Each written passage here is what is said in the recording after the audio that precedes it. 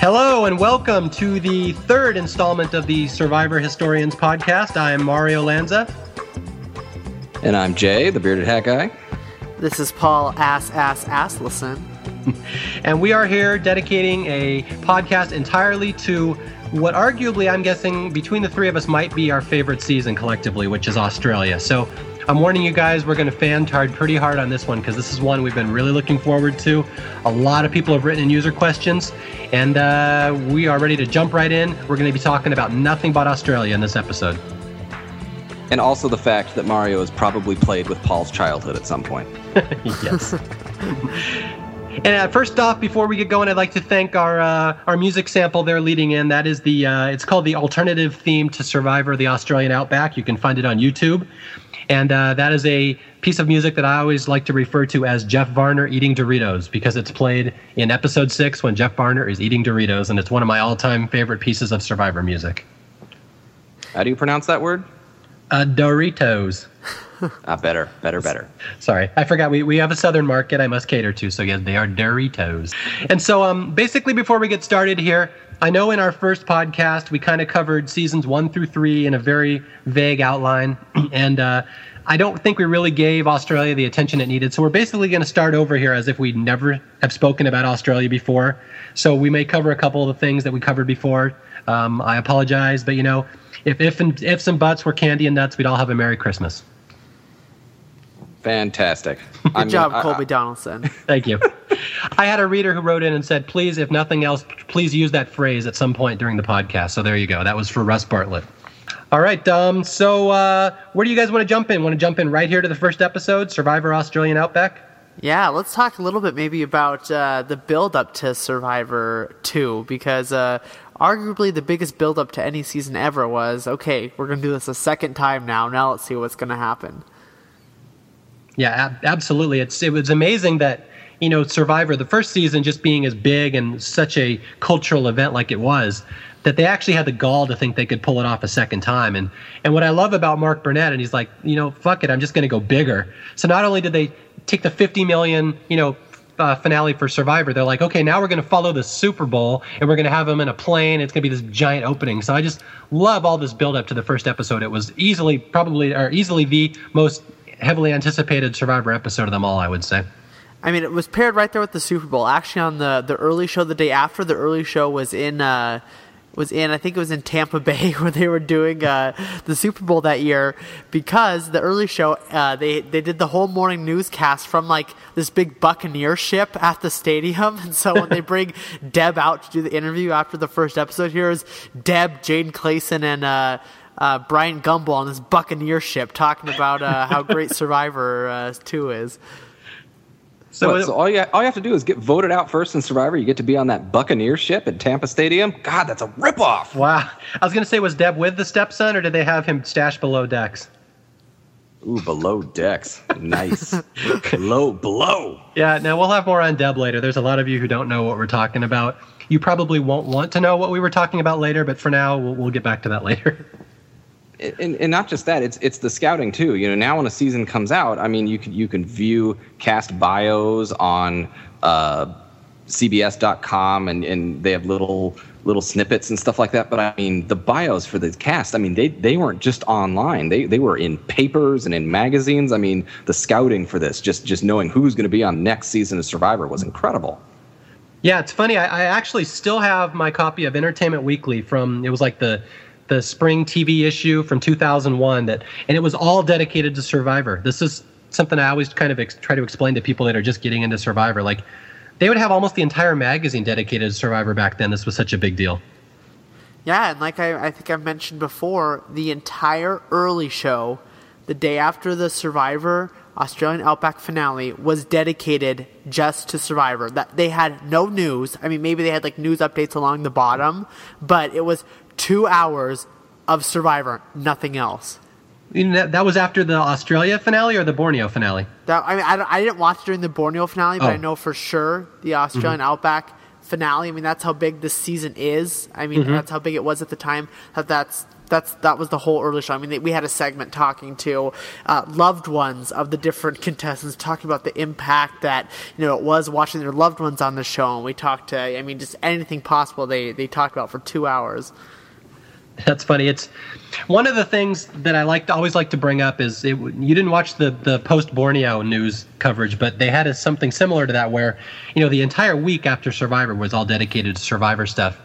And one thing I always remember, this is something that always jumps out at me when I think of Survivor history, is they had a feminist literature professor, some psychologist lady on the early show right after Borneo, and she came right out and said, "It is impossible for a woman to win Survivor because society is sexist, human beings are sexist, no male jurors would ever vote for a woman to win." And she flat out came right out and said it, no woman will ever win Survivor. It's just a sexist game. And I always remember that going into Australia, thinking that a lot of people really kind of thought that no woman could win Survivor. It's really interesting because here we are 24 seasons into Survivor, and what's the male-female ratio? Like 13-11 or something ridiculously even? Yeah. Oh, what's something else that amuses me is, okay, so we're holding up Survivor as the example of why society is sexist and why men will always, dominate over women. But, if I recall, the guy who won Survivor wasn't the most manly guy in the world. So I always kind of think about that. How dare you sully the Rudy Tooty Fresh and Fruity dance, my friend? Yes, I'm sorry. But yeah, so anyway, this is kind of the attitude of America going into Australia. There was this huge show that everybody watched. Even people that didn't like Survivor watched the finale just to see what would happen. And the perception was, that the bad guys won, that villainy and cheating kind of won out over the good guys, and that, a woman might not ever be able to win Survivor. So this is kind of the perception going into Survivor, along with how the hell is this show going to work now that everyone knows how it works? Now that to get into an alliance, how is this thing even going to work the second time around? So it was really kind of a question mark if they could pull this off again. And just the fact that they were going to the Australian Outback was such... the show that America knew had only taken place on an island. And so, I remember even watching something on TV and they showed this. I remember I can still picture in my mind, it was this little quick video shot of the Kucha camp. At the time I didn't know what camp it was or who it was, but Michael standing next to the Kucha camp, and even seeing the way the shelters were created was just blowing, everyone's mind about, what the terrain was like compared to, what we were used to. Yeah, it's an interesting thing now to think about. Now they repeat locations and stuff like that. It was just so wild, the fact that they were all right, well, we were in the South China Sea for the first season, and now we're going to the middle of the fucking desert in Australia. And you're like, oh, that can't be any more different. And, you weren't even thinking in the future, but in a way you were like, well, where are they going to go after this? And it was just kind of a one-upsmanship game that I think happened for a while. Well, and one thing I always remember about the location of Australia is that there were rumors all over the media that Steve Irwin was going to have a cameo in a bunch of episodes. And I remember this being a big deal. Oh, yeah, Steve Irwin's going to show up. And I'm like, why the hell would Steve Irwin be on Survivor? There's no place for him on that show. He wouldn't make sense in context. But this was kind of the rumor going through all the magazines and newspapers that Irwin had signed a 4-episode contract to make a cameo. The only thing that would have made that season better. Exactly. Steve Irwin, does he wrestle Mike Scoop into the ground, or what does he do? I think Irwin would have jumped on the fire and taken it out in a fight. Oi, there's an old buck. I'm going to go wrangle him. It's bloody hot. Yes, okay, so this is, as we're going into Survivor, this is the thing. There's so much momentum for the first season. There's so much to live up to. And I remember also in my Entertainment Weekly issue, it talked all about how the producers had to constantly tell the players, stop talking about the first season. Stop mentioning BB, stop mentioning Rudy, stop mentioning the alphabet strategy, because this is all they were talking about the first couple days. They just talk about, hey, I'm going to be the next Rudy, or I'm going to be the next Colleen, and the producers had to keep telling them, shut up, that's not going to make the episode. And I said it before in the other one, I was shocked that I didn't hear it as explicitly, because that's how we frame Survivor. We frame Survivor with the strategies implemented by the people in Borneo and also by the personalities of the people in Borneo. So it makes sense if someone says, I'm going to play this like Richard, or I'm going to be the cook and, blah blah blah like Rudy, and I'm going to be the nice friendly person, and the camp mom like Gretchen or something like that. And they didn't. Not nary a previous survivor's name was ever uttered on the actual show, and that really surprised the heck out of me, because I was just sitting there thinking they got to be doing it, but apparently they were, and the producers said, "Shut up!" Yeah, that's always why I thought if there was a book written by the producers about the second season, I think that would probably be the most fun book to read out of all the seasons, because there was so much they probably had learned the first time, and they had to stop the players from doing the second time. There was probably a lot more going on than we ever saw. Let's see. I think what we should do here is let's kind of start with the first episode. That seems to be naturally kind of where we're going here. So, the first episode, they all fly in on the plane, and that is the episode, if I recall, where Jeff is sitting on the back of the plane and it banks real hard, correct? Yes. Yeah, that's the one where he's sitting there. These 16 Americans, blah blah blah, and then the plane banks. It's like, holy shit, Forbes is gonna fall. And then we see everyone barfing in their bags on the airplane. And I think, was it Deb? Deb is offering someone her barf bag because she's a real trooper. She's helping out. Well, we don't really see it on the plane, but I know Tina Weston has talked a lot about those opening moments of the game there, how she was already playing the mother role, during that whole plane scene, really trying to help people out and comforting them during the whole everyone's puking scene. Aw. If I do recall, though, if you look real close, you can see that Deb's barf bag is made out of rocks. Out of what, Mario? I don't understand. Sorry, out of rocks. Oh, yeah. Ah, rock. Yeah. Oh, yeah. Absolutely. Yeah. And now, wait. What was all the talk about that? They originally wanted them to skydive in or parachute in, or what was the? Wasn't there some rumor that's how they wanted to open up the second season? I've heard that. I've never actually heard a confirmation. This is the story I've heard most often, that they wanted the players to parachute in. Just trying to up the danger level from the first season. That would have been a kick-ass opening to the episode. But I heard that some of the players balked at it and didn't want to do it. Either that, or where the producers didn't have the resources to film it right, or something. And the story I heard is that the lady who really didn't want to parachute at all basically wanted out of the cast. She didn't want to be on the show if she had to parachute, so she dropped out. And I think I heard that Tina ended up taking that lady's place. Well, Tina was the last one added to the cast, so very likely. Yeah, I know she was an alternate. She wasn't one of the original cast. I bet the person that initially didn't want to do it right away was Nick, because he's like, that's work. I'm not gonna do that. Fly me in. This is gonna be a Nick bag fest. That's where we're going with this. Nah, I like Nick. Okay, for you guys listening, this will be a fun running joke, but I actually know Nick Brown in real life. I have quite a history with him. He was friends with my brother at Harvard. They were classmates, and I used to write to Nick all the time. So there will be many Nick jokes made at my expense, and I'm a full-on Nick supporter here, so just get ready for this. It's out of love, Nick. Maybe. Wait, who are you guys talking about? Nick, come on. Don't you remember Nick Mania in summer of 2001? Oh, I'm sorry. I forgot there was a contestant on Survivor 2 named Nick. You call yourself a Survivor historian, and you did not have the Halloween costume and everything, and the little fake Nick mask? I guess somehow I forgot about Nick. You don't have the Nick pull string doll where you pull the string and it says something like, once you go dark meat. I had the one you pull it and it says, he's burned real bad, Terry. That would be awesome. Like Survivor Season 2, like speaking bobblehead, pull string voice box contestants. That would be good. That would actually be kind of fitting, because I always kind of used to say that Elizabeth kind of reminded me of a Muppet. She kind of looked fake. So she would make an excellent bobblehead. She would just cry. It's an interesting point that I'm thinking of. Survivor Australia and Outback was a very quotable season. Sometimes there are movies, maybe they're good, maybe they're bad, but just quotes just come out of them naturally. Caddyshack or something like that. And, Survivor Australia, we just had a lot of, real good one-liners all the way through. Absolutely. What's most amazing about that is the person that they thought was going to be the one-liner machine, she only lasted 3 episodes. That's Mad Dog. Which some of my favorite lines from her come from the actual reunion show, where she's just kind of shooting them out. Is that the one where Bryant Gumbel calls her fat? Well, yeah. He said, "Hey, what do you say?" He's like, "Mad Dog, you're up to your fighting weight," or something like that. She's like, "Thanks, Jeff." And then, she talks about it. How she left it a few more days. She'd be wearing a thong.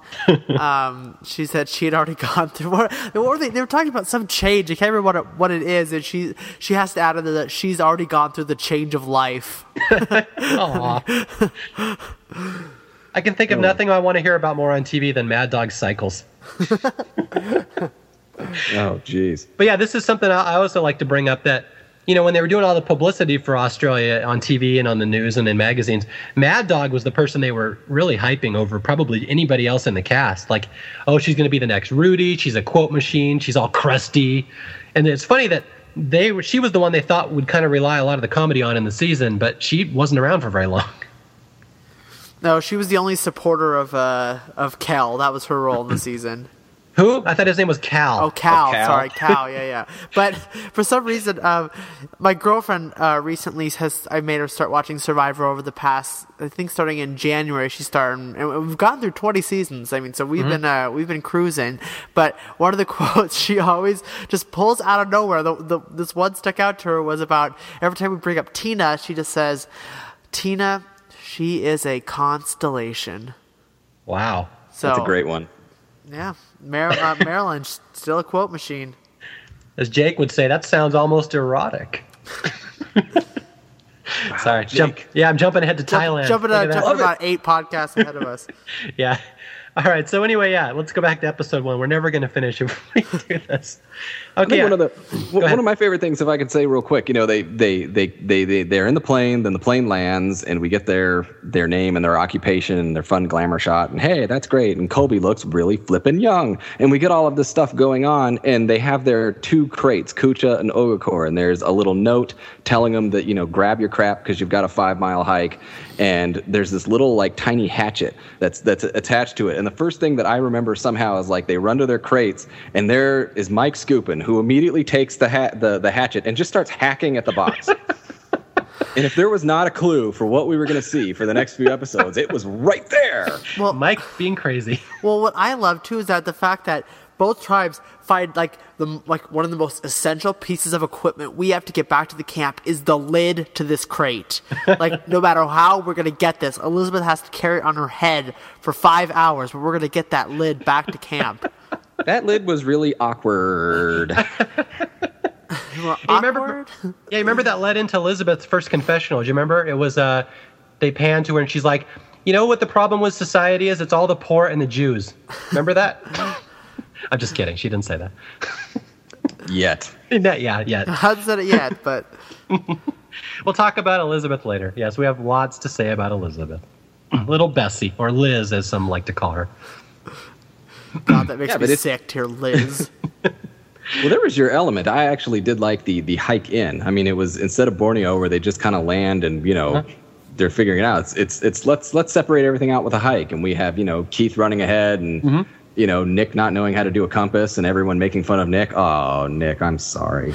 Now hold on. I've heard Mario say in the past that this is one of the flaws with the earlier seasons of Survivor is that we spend so much time on these hikes. Care to defend that, Mario? When did I say? I've never said that. Yes, you did, because in my second season of Survivor that I created, there is a segment where people are walking to camp, and you talked about how in Survivor Australia and Survivor Africa, it's a momentum killer to have you get the whole game going, then you jump off the plane, and then we have to sit there and watch 10 minutes of them just walking.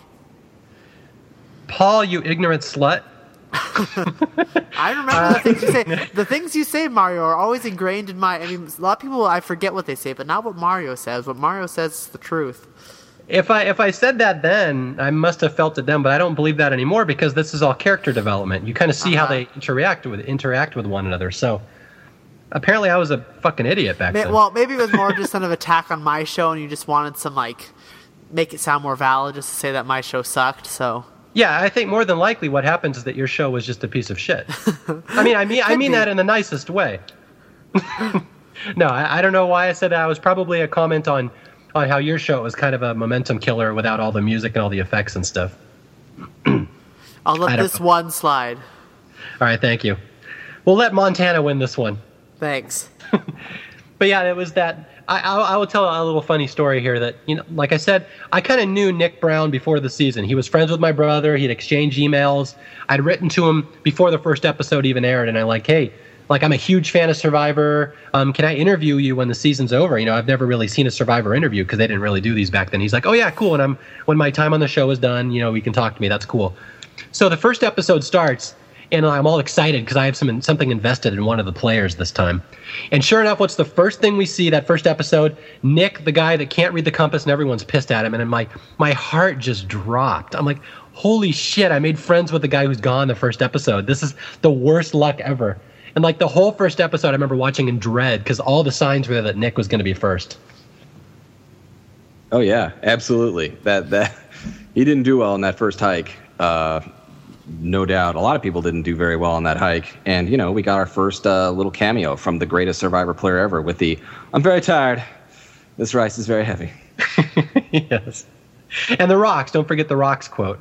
The rocks is good. I like the end of those because there's a hike in and they hike in later in Africa, and I'm jumping ahead and I know that. But what's fun is I believe Kimmy gives the confessional. It's once they get to their camp, and they talk about seeing the flag for the first time and getting there. And Kimmy was talking about all the interview process, the this, the that. And then you get on the flights from LA, and then you get the flight over here and the connecting, and then you get to Australia, and then you take a couple more flights. And she just talks about the accomplishment of just getting into the game and getting into that flag. And I like that, kind of little bit of clarity there. I agree. That was kind of cool how she kind of breaks the wall there and talks about the process, not just the game itself. That was actually kind of neat. I forgot about that. And then she ends by saying, "Can I masturbate now?"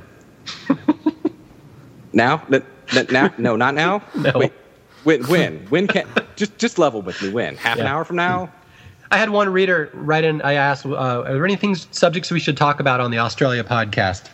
And he said, I want to hear you talk about Kimmy always wanting to talk about masturbation in the shelter, because that's not a topic we would hear in modern Survivor seasons. What are your thoughts on that? I'm like, I don't really have any thoughts on that, but that's a good point, I guess. I mean, some of, I think maybe more so in Borneo, and then it just kind of, wanes off from there. But I mean, there was some racy stuff in those earlier seasons that they, covered. I mean, jumping ahead again, you have Lindsay talking about in Africa about how she has cramps to just start her period and where are the tampons. I mean, it was more like a little raw. Yeah, that's true. That's a good point. It was more like we're just filming people talking what they would normally talk about, and this happens to be what Kimmy talks about. And all Kimmy talks about. Yeah. Yeah, Kimmy was a fun... I never really liked Kimmy at the time. I found her quite annoying. But in retrospect, when you watch Australia now, and she was actually kind of a fun character. I actually like her quite a bit. It's really hard to describe Kimmy. Nothing is taboo with her. Nothing. Mm-hmm. Well, and one of the best confessionals, and this is a person that I believe the test of time has really done well with in Survivor, and that's Jeff Varner. Mm-hmm. And he has just an incredible confessional in that first episode when he's talking about how he's annoyed by Kimmy. Kimmy will not shut up. I just wanted to go over there and shake the shit out of her. That's right. I love Varner. Yeah, Varner was one of those guys kind of forgotten in the annals of Survivor, but he was, was a big star for his time. Oh, yeah, absolutely. All right, so we finished episode 1. We got, Deb tried to valiantly build her shelter out of racks. Of course. Wait. Sorry. Real quick, not only just on the shelter of Deb and rocks, but let's also talk about Ugakor's shelter here. Oh, yeah, with Colby's flag. Yeah, yeah, the production thoroughly searches their bag. Oh, do they? Yeah, this is funny. I don't think a lot of younger viewers know this. You don't get why people like Colby, but the first, in the like Jay said, the production goes through their bags. They won't let them bring any survival items, anything that's banned, but they let them bring luxury items. Somehow Colby slips a luxury item, which is a Texas state flag that is big enough to be used as the shelter top. I'm like, how did that get past production? With built-in grommets and stuff so that they could anchor it. Yeah, I know. Yeah, Colby tells the story on one of the special features on the DVD for the Australian Outback, and he was saying he called ahead because get to pick your 5 options for luxury items, and he calls ahead to the place or whoever he called production, whatever, to see if bringing a Texan flag would be a legitimate option because he doesn't want to waste it if they wouldn't consider it. And they go, okay, let us get back to you. And they said, okay, approved, you got it. Like they approved it before they even saw it. So that's when he went out and got the it all survivored up. That's funny. That's got to be one of my favorite things that's ever happened kind of behind the scenes on Survivor, that Colby slips a flag past the censors. Well, what I love about Australia, too, if you just think about how many shelters that season had over the course of it, because, okay, you have the original one they make at Ogakor, which if you really look during those first couple episodes is pretty pathetic the way they make it. They have these huge, tarps. Why they have to have the flag over them? It just looks ridiculous. They have 2 walls of green tarp up, a green tarp that they're lying on, and then a Texan flag over the top. And then they eventually go and they make more of the traditional A-frame style of shelter. Kucha has their shelter. Then they make the big one at the merge where they make kind of a big tent. Then they have to give up those tarps when they trade for rice, which I'm sure we'll get to that. So then they have to make this other little rink-a-dink shelter. We're on the 6th one right now, if you haven't been counting, under the kind of the bush in the riverbed. Then the riverbed comes by, washes them off, and they have to go make their 7th shelter up in the hills. Wow. So this is, got to make a shelter, man. Well, that's the thing. You watch Australia, you learn how to build a shelter because you saw it so many times. And then the one you left out was the one at the start that Deb made out of rocks. Oh, I forgot the 8th shelter. The 8th shelter, the rock shelter. Yeah, the one that collapsed in 3 seconds and killed everybody. So yes, poor Deb, the first boot of Survivor the Australian Outback, just absolutely hammered. To this day, I'm not entirely sure why she was voted out. I mean, they kind of hinted at it in the episode, but it never was flat out said if she was a schemer, if she was a liar, if she just didn't get along with people. And you look at her final words, and she had no clue whatsoever why she was voted off. What do you guys think about why she was actually voted off? I think she just didn't mesh with the group. And think so? I mean, I think just with someone just on the outside like that, there wasn't someone who blew the challenge. There wasn't a Sonia who tripped. There wasn't a Diane who passed out. And when it comes down to it, if you're not clicking with someone, and the fact that she didn't even get that just kind of, is almost a testament to how maybe she's not the most socially, adapt player. The hike in is, it may be a mood and a momentum killer for an episode, but I believe that's an incredible bonding moment at the time. And Deb was ordering people around, and sometimes you're there and you're hot and you're stressed and you're trying to find your camp, and maybe someone yelling in your ear isn't exactly what you want at the time. I'm reminded, I believe it was Rudy said it on some commentary in some season. He said, in those first votes, you don't even necessarily need a reason. Someone just says a name and you're like, okay, that's fine. Yeah. And, I agree, Deb didn't really mesh well, and someone just probably went Deb, and everyone went, okay, that's fine. I love that Rudy is providing insight into something. Well, he also told us that Richard was the queer, so without him doing that, we may never have known. Every other Rudy interview I've heard, his answer to every question is, get off my lawn! I didn't know he turned into Clint Eastwood. Oh, yeah. No, he was Clint first. Nice. I'm not sure if Rudy's friends with the Hamong, though. Oh, my. That's right. We're going Gran Torino now. So anyway, would you say Deb is still among the 5 saddest boots ever? I'm curious. Part of it has worn off over time. The fact that she got voted off at the end of the year 2000. We watched it at the beginning of 2001. So, it's kind of Deb gets out first, but if you really watch it and watch this poor woman who has no idea why people don't like her, why they voted her off, and then you just know the backstory of all the crap in her personal life and how the media pretty much tore her apart, to use her words. It's kind of a sad story for Deb Eaton. Yeah. Go ahead. With everything, it's a sad boot. When you look at the episode, even then, we're following the story of what they're showing us on the screen. They're showing Deb not really fit in, and they're showing Deb, order people around. So the fact that they were like, well, we don't really want her around, you can kind of understand it. But, it was kind of a weird, nonsensical boot. You thought maybe someone else would go. And then just when all the stories came out, I mean, with as big as Survivor is, and what we're trying to tell you, Survivor was flipping huge in American society then, and all that stuff came out. That was just a tsunami of crap going Deb's way. Yeah, one thing I always think of when I think of Deb is that, when I wrote the Funny 115, she was one of the people I don't like making fun of, not even the minor cracks about, because I think she's kind of been through enough. But you think about it, it's just horrible. Like, all these people, everyone in America watched Survivor. Millions of people watched it. Everybody who was on the first season became a celebrity. They all became beloved. They all became huge stars. And then everyone goes into the second season thinking it'll be the same thing. Oh, we're all going to be celebrities. We're all going to be TV stars. And Deb just gets absolutely blindsided that first episode. She has no clue what happened. She's embarrassed on national TV, and she realizes there's a downside to Survivor that I don't think a lot of people really saw after that first season, that there's some potential for some really nasty stuff to happen to people's lives. And one of them is being embarrassed on TV. And then the second one for Deb was she comes home and everyone finds out, oh, she's technically, married to her stepson. And it's like, man, they just came down on her, and I'm like, that just absolutely ruined her life. And I always feel bad when I watch the first episode of Australia.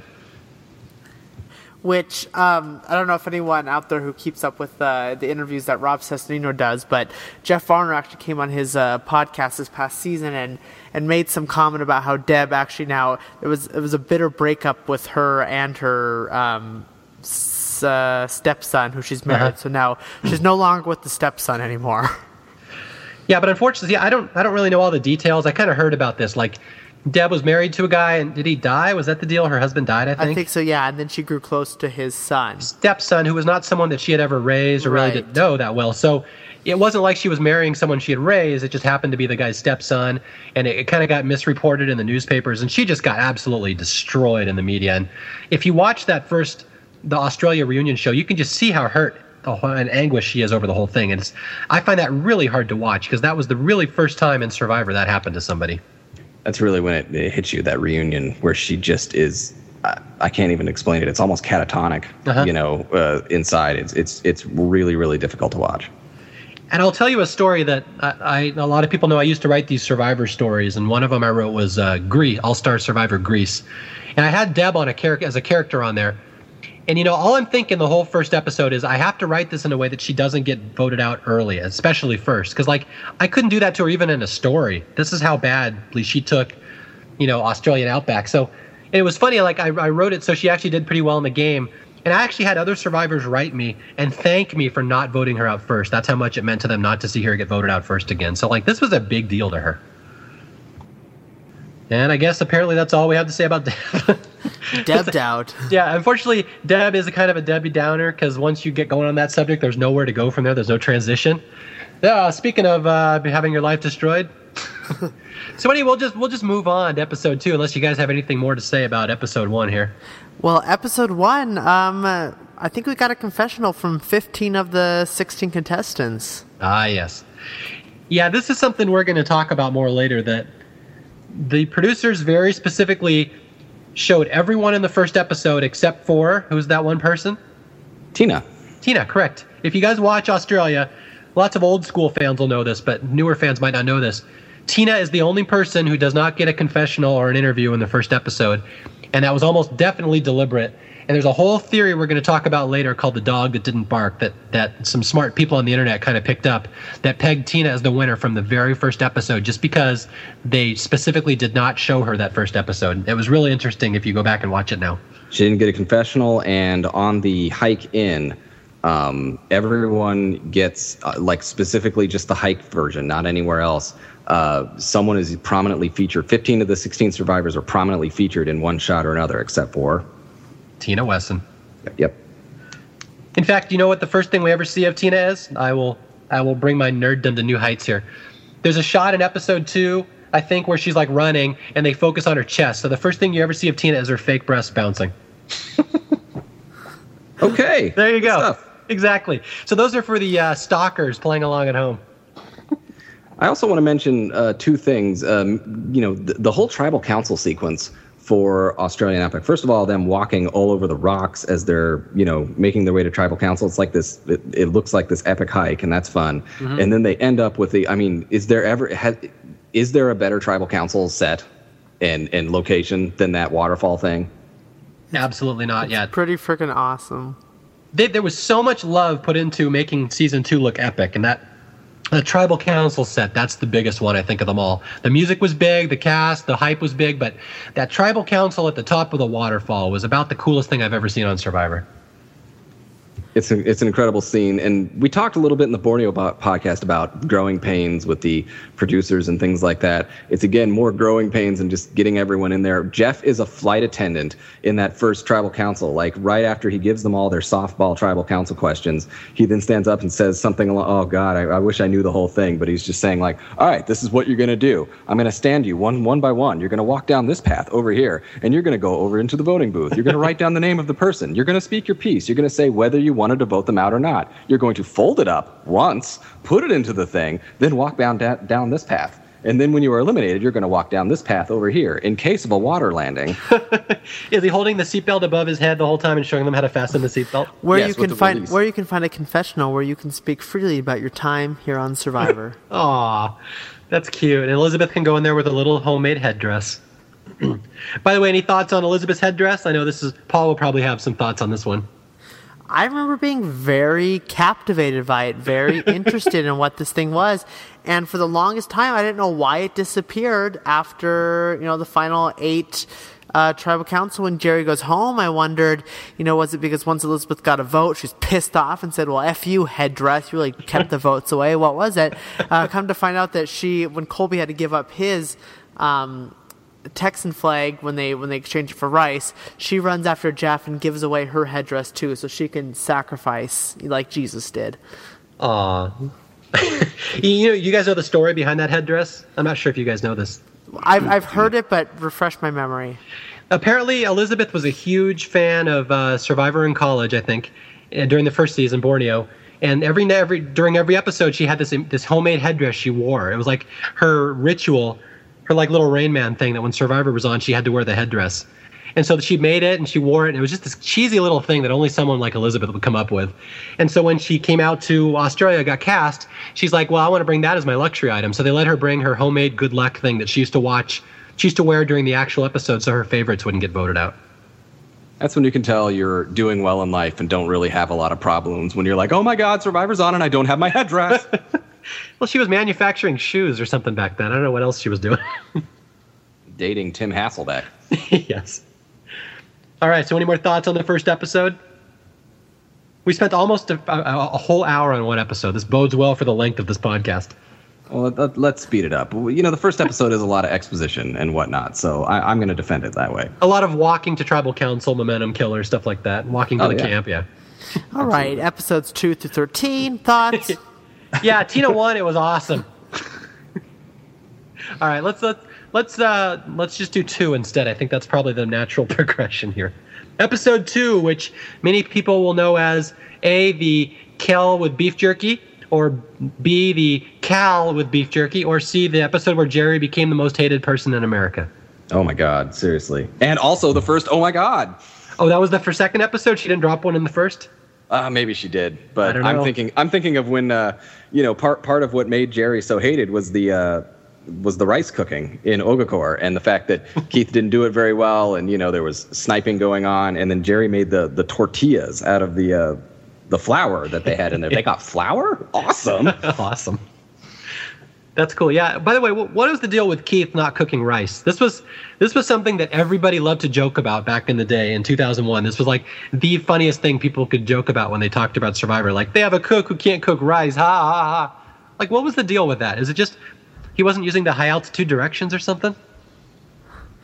I mean, gourmet chef or not, I feel like the tools you have to cook what you're used to are not the same out in, when you're on the river in Australia. So, was he going to come up with like gourmet rice, like some rice pilaf with some meat? What was he supposed to do with the damn rice? I don't know. He needed some sort of a rice steamer. And I know I've cooked rice myself, and it's a tough thing to get right. So I will defend Keith, and possibly they did not have the most up-to-date rice steaming tools possible out there. Isn't rice a lot of, just putting it in the hot water and letting it sit? Well, yeah, but he's Keith. He has to add all the right seasons. He has to get the right service vessels. There's more than that. Come on, Jay. Maybe he was making risotto. You don't know. Yeah, it was risotto. You had Gordon Ramsay yelling at him from behind the scenes. You donkey! Yeah, shut it down! Bloody hell!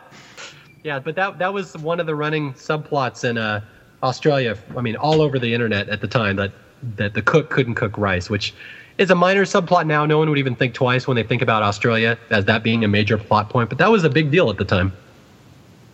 It was. The whole food thing, the episode 2 was very food heavy, because we had the fight with Keith and Jerry and the tortillas and Amber eating the tortilla going, oh my God, and all of that sort of stuff. But then you have Cal trying to catch a fish, and boy, he just could not fish a rubber ducky out of that bathtub, could he? I love that quote. Let me see if I can find it. Someone sent in a bunch of user questions.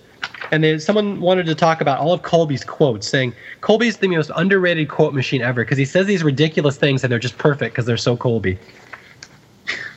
Yeah, and then they do that, fun producer irony afterwards because Kel's trying so hard to catch fish, and he's got that horrible twine, and we're just getting the fun thing goes, and all the rest of the Ogakors are in that lagoon just having fun and splashing around. And I think Mitchell says, "Well, there's no fish in this thing," and then the camera immediately pans to the fish. It's overfished.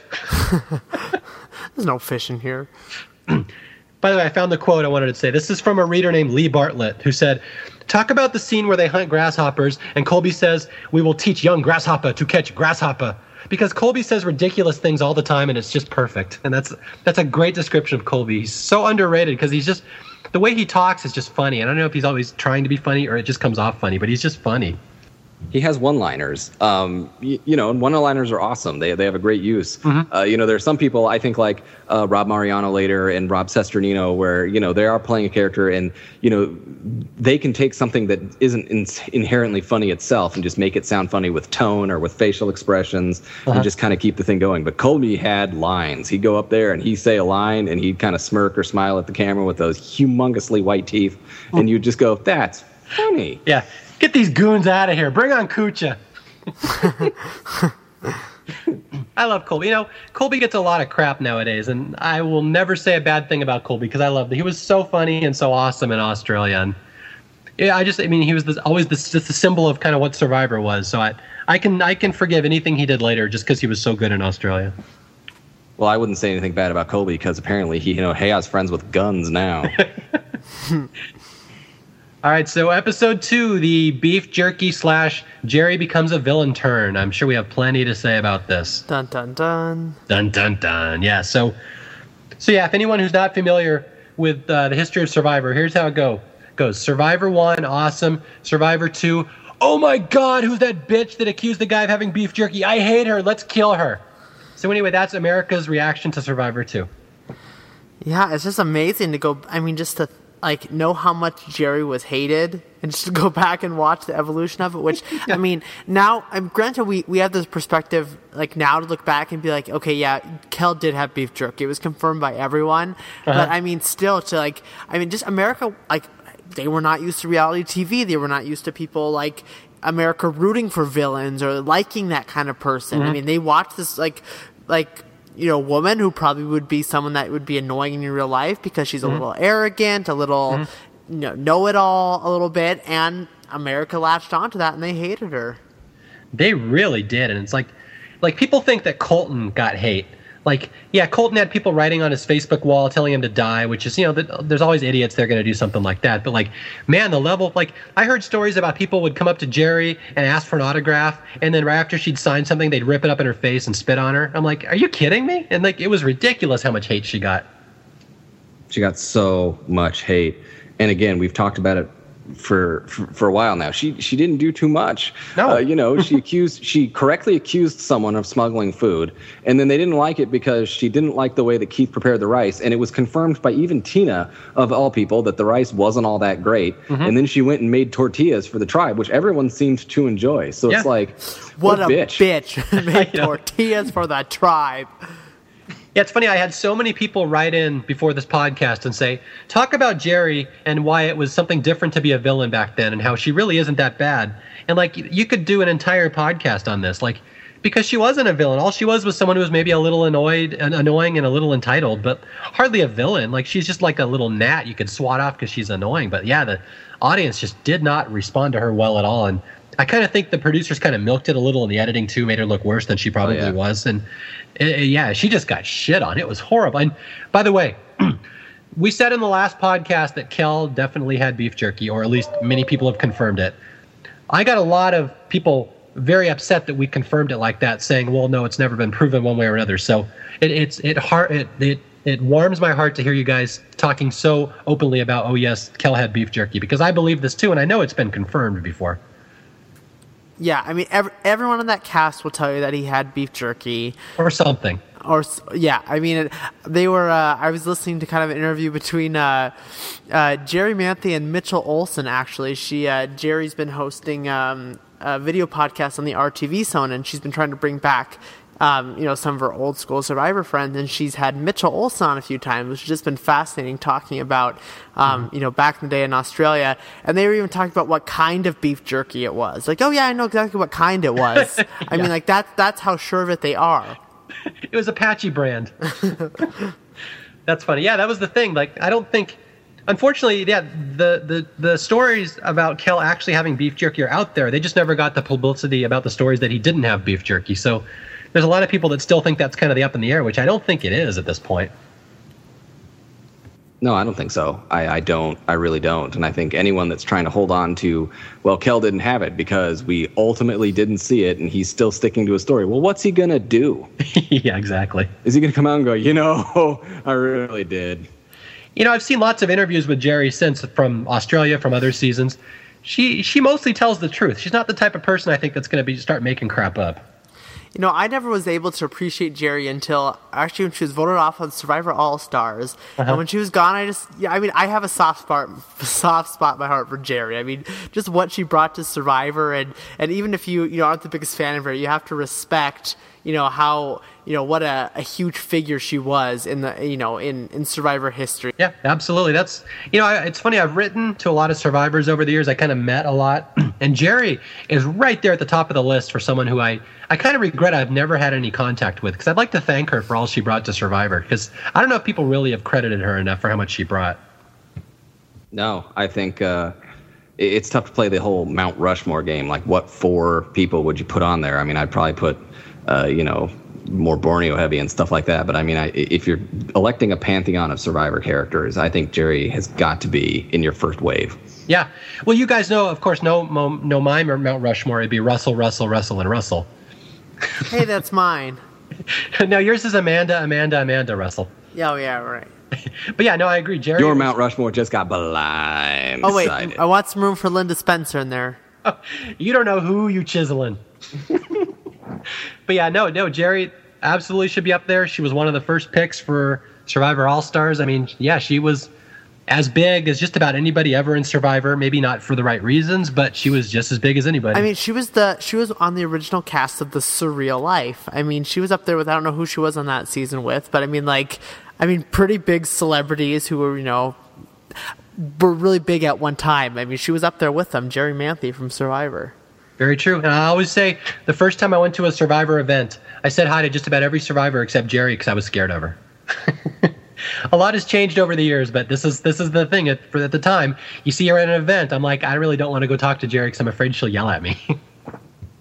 Yeah, and really, ultimately, I think what happens is she was the victim, and she was a very independent woman, and she was just not going to take anyone's crap. And she just went out there, and, Keith cooked bad rice, and she just said, you know what, this sucks. I know you're a chef, but that sucks. Let's do better. And she made tortillas, and I think that just rubbed everyone the wrong way. And what made Jerry a villain ultimately, and what confirms it, is that you go back and you watch the season and no one really has a nice thing to say about her ever. Yeah. And, so to sit here and say, well, she really was nice and was just misunderstood, it's tough because everybody hated her. Out there. So, you knew that she rubbed people the wrong way. But it's really funny, and especially when you look at heroes versus villains, and you've got Russell and Parvati and Danielle running around ruling the roost, and they've got Jerry with her, and Jerry is so mild compared to those other people. Yeah.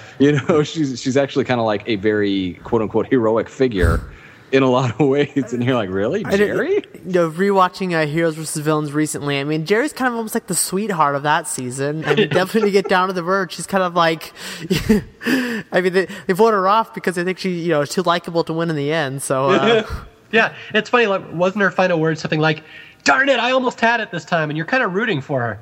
It's just weird how much of a flip flop she's kind of had over the years. Yep. But again, you made a good point, Jay, that we're not saying that Jerry was the hero of Australia by any stretch of the imagination, but she's no worse than just someone who was young and kind of annoying and entitled. And I mean, that's hardly a villain. That's everyone on Survivor half the time. No, but she really got the treatment for it. And speaking of uber villains or not, let's talk about Mike Skupin. Mike Skupin. Oh, Mike is one of those guys who I don't think has ever gotten enough love in the Survivor world, just because when people think of him, they just think of, he's the guy that fell in the fire. I'm like, dude, that guy was one of the best players or characters ever before he fell in the fire. So many people forget about that. What a psycho nut job he was. And I mean that in the greatest possible way.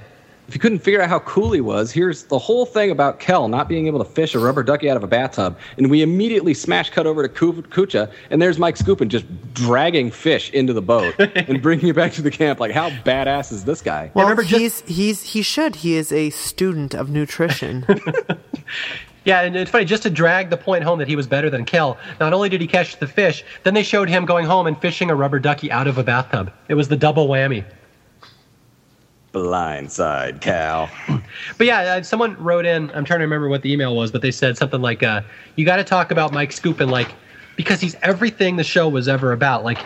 Survivor was pitched as, survival of the fittest, Lord of the Flies, and there's nothing more Lord of the Flies than this guy who's like a suburban soccer dad, has a desk job, a wife and kids, shows up on Survivor, and within 5 minutes he's smearing pig's blood on his face, chopping up boxes with a machete and going to hunt pigs.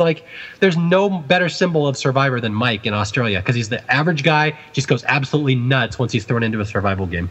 That was Russ Bartlett. Thank you, Russ. Russ Bartlett, yes, we'll give you credit for that one.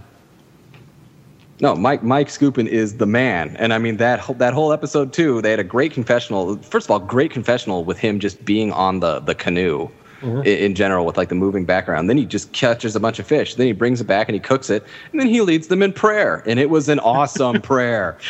Well, it's because God anointed him as the leader. So if God anoints you, if you have that kind of blessing, you lead him in a prayer. That's just the way it goes. Apparently, Kimmy's back was turned, but I saw it. She was masturbating. I'm going to choose this moment. Yeah. But yeah, that's the thing. There's so many things I'd love to talk about Australia, but yeah, Mike has got to be right up there.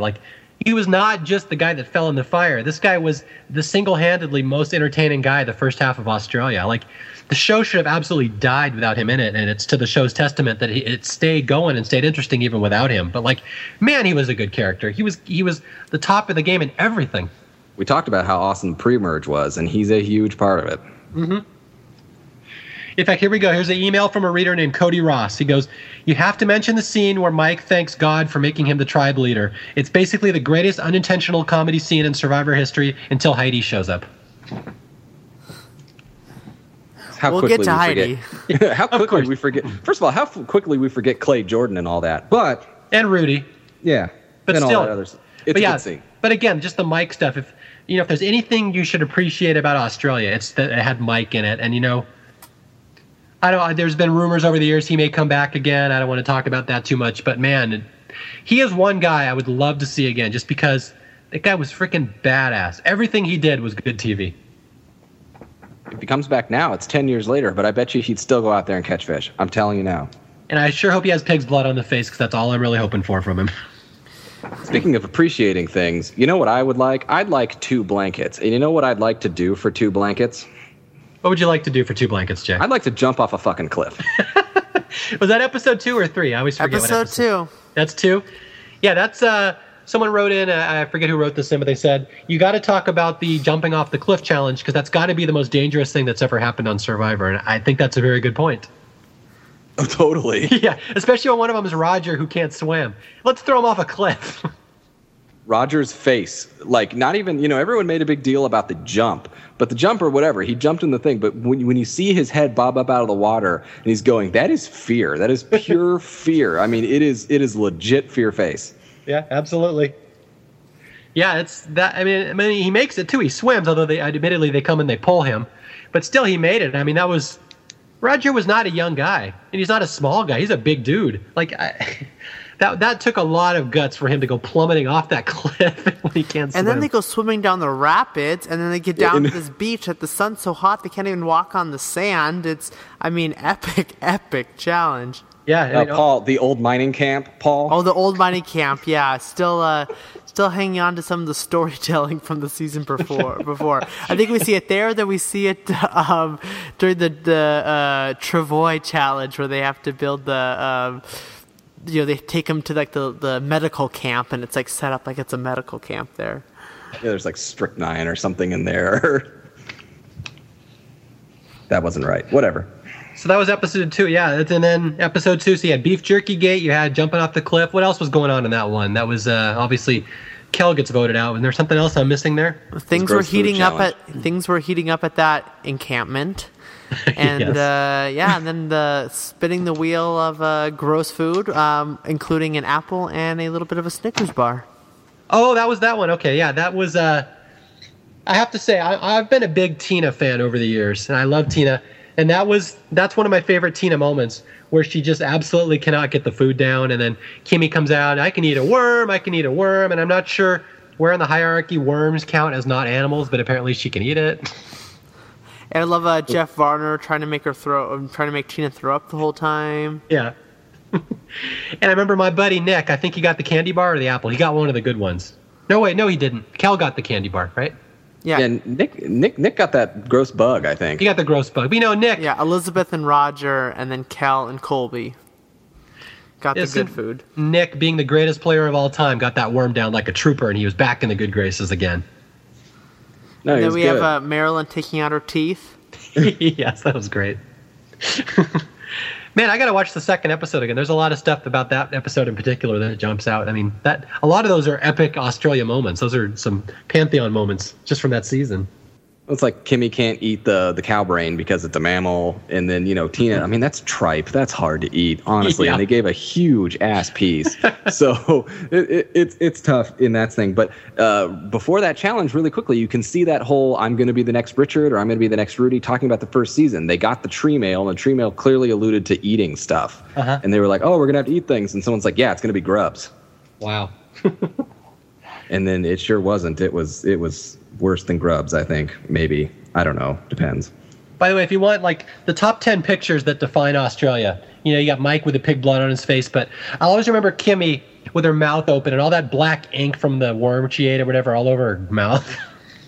Mangrove worm? Whatever that was, yeah. I remember that. I can eat it. She's chomping on the worm, and Tina's trying to eat the worm too, and then Kimmy drops her worm. And rather than continue to eat her worm, Tina decides she's going to tattle on Kimmy. She dropped it. Yeah, she dropped it. She's out. And I'm like, no, she can still pick it up and eat it, you dumbass. Was Kimmy wearing Elizabeth's headdress then or for the first one? Or there was headdress passing on that challenge, too? Elizabeth gives it to her for Kimmy's first time. Kimmy goes up and can't eat the braid. And then she kind of goes back and just kind of, she hands it over, but kind of chucks it at Elizabeth on their way back in line. Like, thanks for nothing, bitch. I thought Elizabeth wouldn't be into handouts. Maybe that was the turning point for Elizabeth right there. Maybe that was it. Yeah, she's like, oh, I'm not giving handouts because it comes back to haunt you. Nice. And then the Kel boot. Cal, yeah, Cal. I always wondered if she really did think his name was Cal or if she was being funny, and you never know with Mad Dog. Actually, we should, two things I want to say about this. One, they don't show it in the actual episode, but they show it in other things later on, what Colby says when he votes for Kel. Kel, thanks for playing. We have some nice parting gifts for you. And two, even though we don't get any mention of the first season, this is about as close as we get when when Marilyn talks about if Cal was dying of thirst in the desert, every single one of us would give you a drink of water. See, that's the thing. Mad Dog would have been TV gold if she'd stuck around, because she was trying. She knew what the producers wanted from her, and that was one of the great quotes of the season. And I guess that leads us right into the Mad Dog boot episode, episode 3. Tina is a constellation. Yes. I do like, and she says earlier, it's, she's in the water and she's, singing and hanging out with Tina, and it's, you sing the bond. She says, I am bonded to Tina. I think she is great. I don't trust Jerry. What are some of the things that she said have really, really made me bristle? And you guys are making me appreciate Mad Dog more. Now, I don't remember too many things about episode 3 other than that's the episode that made me really fall in love with Tina, because I always call that the Tina is a badass episode. Do you guys, that's the one where she turns on Mad Dog, you remember that? Sure. Right. Yeah. I remember this. I was specifically watching this episode. I remember this is the one, I think, where they were all tied together and it was like the relay race, and then Roger kept falling and Mad Dog kept falling. Yeah. And then, and they get to the end. I remember I was in Boston that weekend. I happened to be visiting my brother at Harvard, and we went over to visit Nick, but Nick wasn't there. But anyway, I'm watching this episode on TV, and at the end of the episode, Mad Dog is like, oh, I love Tina. We're joined at the hip, so, we're best friends. And then the next thing you see is Tina voting for Mad Dog. And I'm like, that is the most heartless thing I've ever seen on TV, because we have never seen something like that on Survivor before, where a best friend just cuts someone's throat that early in the game. And I remember calling my wife, who was in California 3 hours behind him, like, you've got to watch this episode. It's the most heartless thing I've ever seen on Survivor. And I wouldn't tell her what it was, but it's like, it was the Tina moment. And I always remember that's the moment that I really thought Tina was a badass. I'm like, dude, she just voted out her best friend. She's a killer. And I always remember that. That's the Tina moment. I think sometimes people are kind of,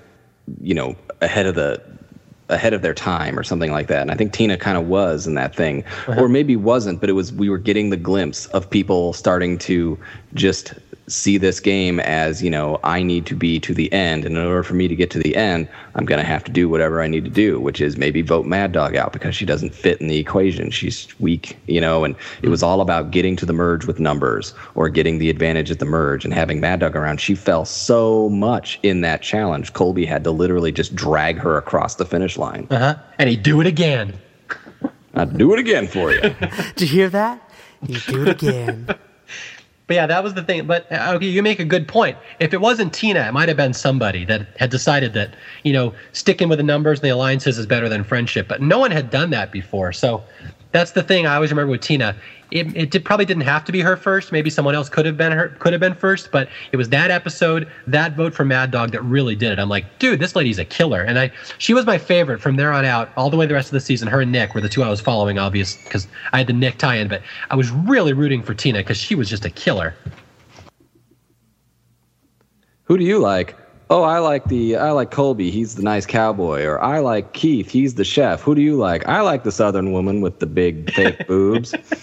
How'd your wife take that one? No, I like Nick. I root for the lazy black guy. Dude, he made a kitchen. Don't even. I know. No, I'm a big Nick fan. If Nick's hearing this, please don't kill me. But yeah, it was.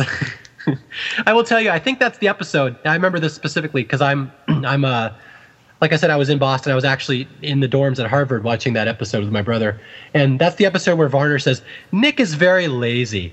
And my brother just started busting up because he's like, Nick's in class. We're all going to say that to him tomorrow in class every time he raises his hand. He's like, Nick's lazy. We're going to, I couldn't get the work done, professor, because Nick was lazy. So he's like, we're going to rag on him for that the rest of the year. So I always remember that's the third episode right there. All right, so anyway, that's kind of episode 3. It's I call it the Tina as a badass episode. I don't remember too much more other than Nick, coming out as being the lazy one. But, there's some really good stuff coming up in the next 3 episodes. So 3 is one I kind of glossed over. Is there any more you guys have to say about the third episode? There's the great moment of Michael versus Colby with the water things on the, over their shoulders, and it breaks because they haven't tested this challenge, even more.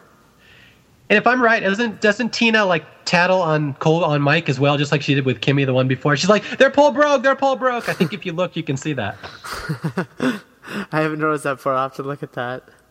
Now, Tina, the rule taskmaster. That's right. You think she's like a Lewis kid. That's a reference to Jenna and her brother cheating at All Stars. We'll come back. We'll get to that later for all you people. That's so awesome. But I will point out that most newer fans know this, but that the challenge in Australia where Colby and Mike competed to see who could carry the most water on their shoulders was actually filmed in Borneo between, was it Richard and Joel, I believe? Yeah. Yeah, it was filmed and used in Borneo. They just never showed it on TV. So they just cut it out of the episode and they reused it in Australia. But it was actually a rerun. That was a kind of an unintentional homage to Borneo for the challenge they never got to show. And did Kucha win that one? Or did Ogakor did. Ogakor won that one. They won the fishing supplies and stuff. And at the end of it, Michael Scoop's like, let's get out of here. I don't want to hear him cheer anymore. That's right. I seem to remember Elizabeth doing her little war whoop. Do you remember her little war cry? She does that at the end of the immunity challenge when they win. And then that's when we hear Alicia say, no, wait, hold on. I'm going to get mixed up. She's with Alicia, and then she does that yell. I'm thinking back to the challenge before when we hear Alicia say, when they jump off the cliff, we hear Alicia say, work your magic. Now that was she's doing a Xena warrior princess war cry, right? Is that what she was doing, Elizabeth? No idea. But I just know 10-year-old Paul was very fascinated. Yeah. If you watch Australia, listen for her little war cry. Elizabeth goes, and I think what she's doing is Xena Warrior Princess. I've never actually seen that show, but I remember people writing about it on the internet. That's her Xena tribute. So if you think Elizabeth cannot be more adorable, that's what she was doing, her little Xena impression. Was she going meta? Because, Xena is played by Lucy Lawless, who I believe is Australian, isn't she? Oh, maybe she was. Elizabeth is one step ahead of the rest of us on most of her jokes. Yeah, let's go with that. Yeah, exactly. So any more about episode 3? I think we're ready to move on to the big shakeup in episode 4. Big shakeup. All right, I'll let you handle this one, Paul. Episode 4 is one of my all-time favorite episodes. Let's lead us into this one. Right, okay. Well, first we'll talk about some of the other minor things before we get to the vote and how the game really shakes up. We have a challenge that's very important for the next episode, episode 5. Kucha wins their chickens, continuing their winning streak here. And Kimby's not too happy about that. She just wants some tofu. What else and happens? The chickens have names. Was anyone else really about the chickens having names? Ruby, Henrietta, and I think I can't remember what the other ones are. I don't know if they say them. And then episode 4 also, before we can get to the vote, is the episode that Michael Scoopin kills a pig. Oh, that's the one. Oh, what a great scene. Oh, yes. And they had the parental advisory before that to warn kids. It was going to be graphic, and they had to set, all these protesters from PETA came out. That was just a great moment in Survivor history where Mike just says, fuck it, I'm going to go kill a pig. Remember, kids, you can totally watch a chick talking about masturbating in the Outback, but a crazy psychopath from Michigan stabbing a pig off camera, that's no go, buddy. Yeah. Mike's got a spear. Mike's going to go kill a pig. Yeah, Mike, go. Go ahead, kill a pig. That's classic Mike. He's an idiot. He's a classic Mike, right. Although, again, telling the story from a Nick-centric point of view, one thing I always remember about that scene is when Mike corners the pig. Do you remember Nick kind of comes around the other side? And Mike's like, here, corner him in, I'll make him charge at you. And Nick's like, no! He's like, whoa, don't charge me. Yeah. I always remember Nick being scared shitless by this pig. Now, I know leading up into this vote, we kind of get a scene, kind of hinting towards what's going later on, is when we see Jerry and Colby going on a little pig hunt of their own. And we have the famous line from Jerry they always use when they're making some, little video about her being a villain. Because it's hard to get, one clip showing Jerry Manthe being this big villain from season 2. So they always use this clip. She's kind of bent over tying her shoe, and she looks up at Colby and says, "It's not like you're making a deal with the devil here." And that's always the clip they use. And they're she's kind of, talking about, she's kind of worried about Tina because Tina's thinking a lot. And it does not really focus on a lot. Back in the day, Survivor editing used to be way more subtle than it is now. We're not told by Jeff in the opening, the recap of the show, and Tina feels on the outside. Can she come up with a plan to take down Jerry? It's very subtle the way it's set up. So do you guys have anything else to add before we get to the actual tribal council? About that moment, no, not specifically, but that's right. It's tough to find a soundbite where Jerry becomes the villain. She's not Russell talking crap about everyone behind their backs. That's the closest they really had. Yeah. two things before the tribal council. Number one, it's also Nick then running back to the camp after Mike has killed the pig. Yeah.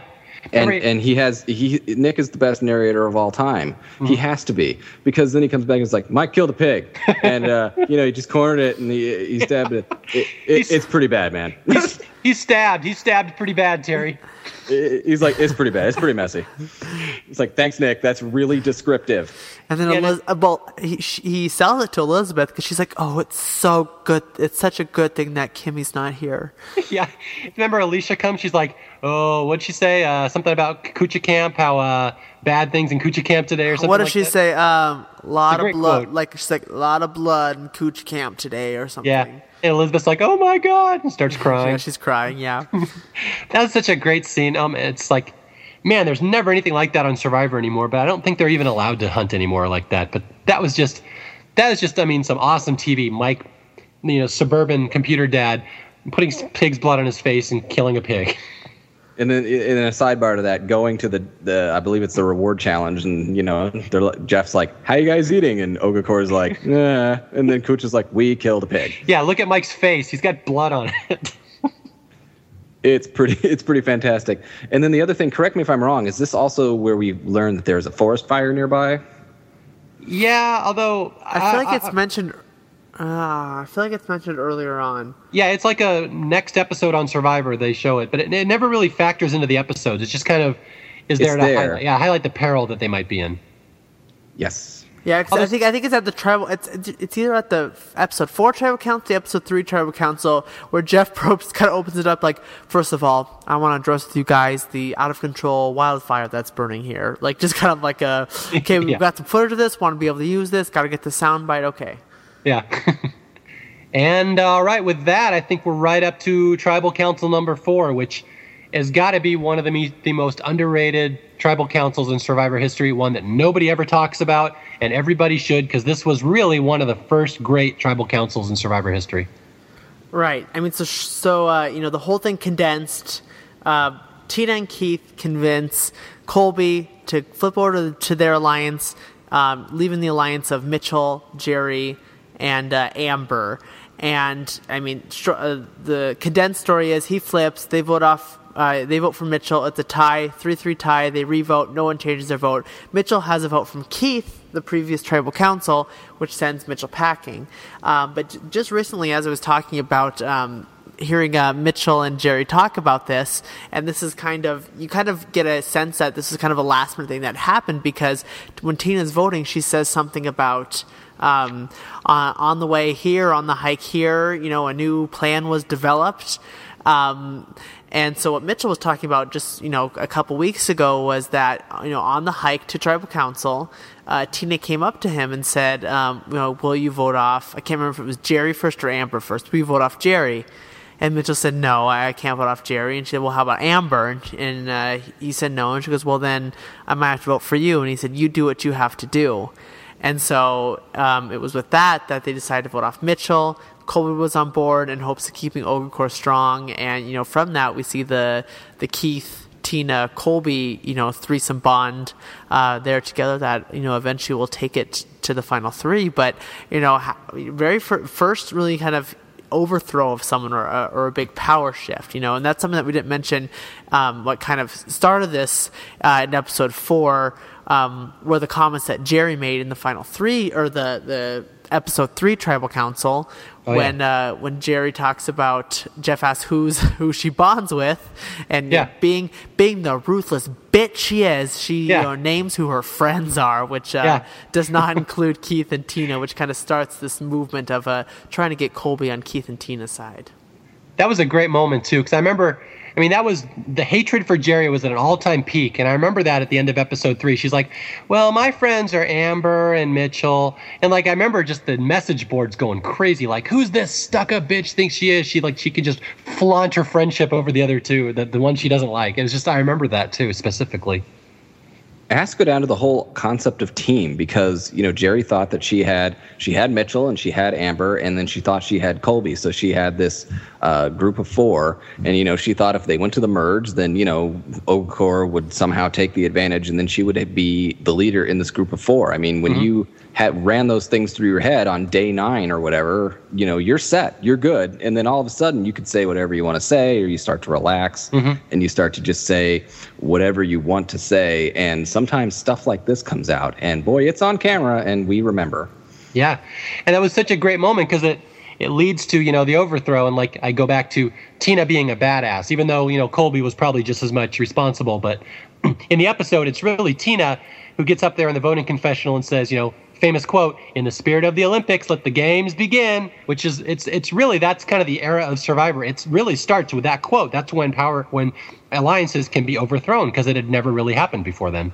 And after she said that, if you listen really closely, you could hear Mario Lanza swooning. Oh, it was wonderful because a lot of people don't know the tie-in there that the Olympics literally were in Australia that summer. So she was referencing a current event that's kind of dated now, but that it was very topical.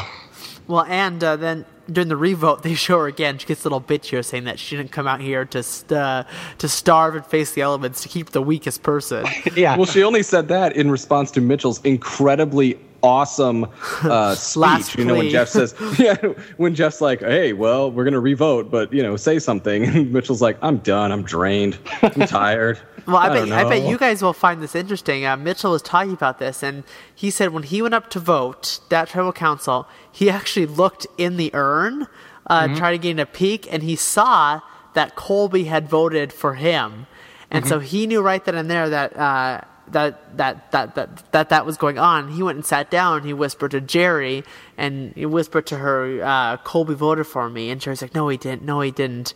And I think that's an interesting, fun little tidbit there that Mitchell was peeking in the urn and knew that it was well, he was so tall. I mean, I don't know that anyone else could have such an aerial vantage point, but. Well, the area was overfished, so he knew how to look for the urn. Yeah. But yeah, it's funny, a lot of the time when people talk about Tina, they said, "Oh, she got lucky, she rode Colby's coattails," or "She's the sweet, nice mom." I'm like, well, yes, and yes, but she was also real bitchy, and it was fun when it would actually come out every so often, like in that quote, "I did not starve myself."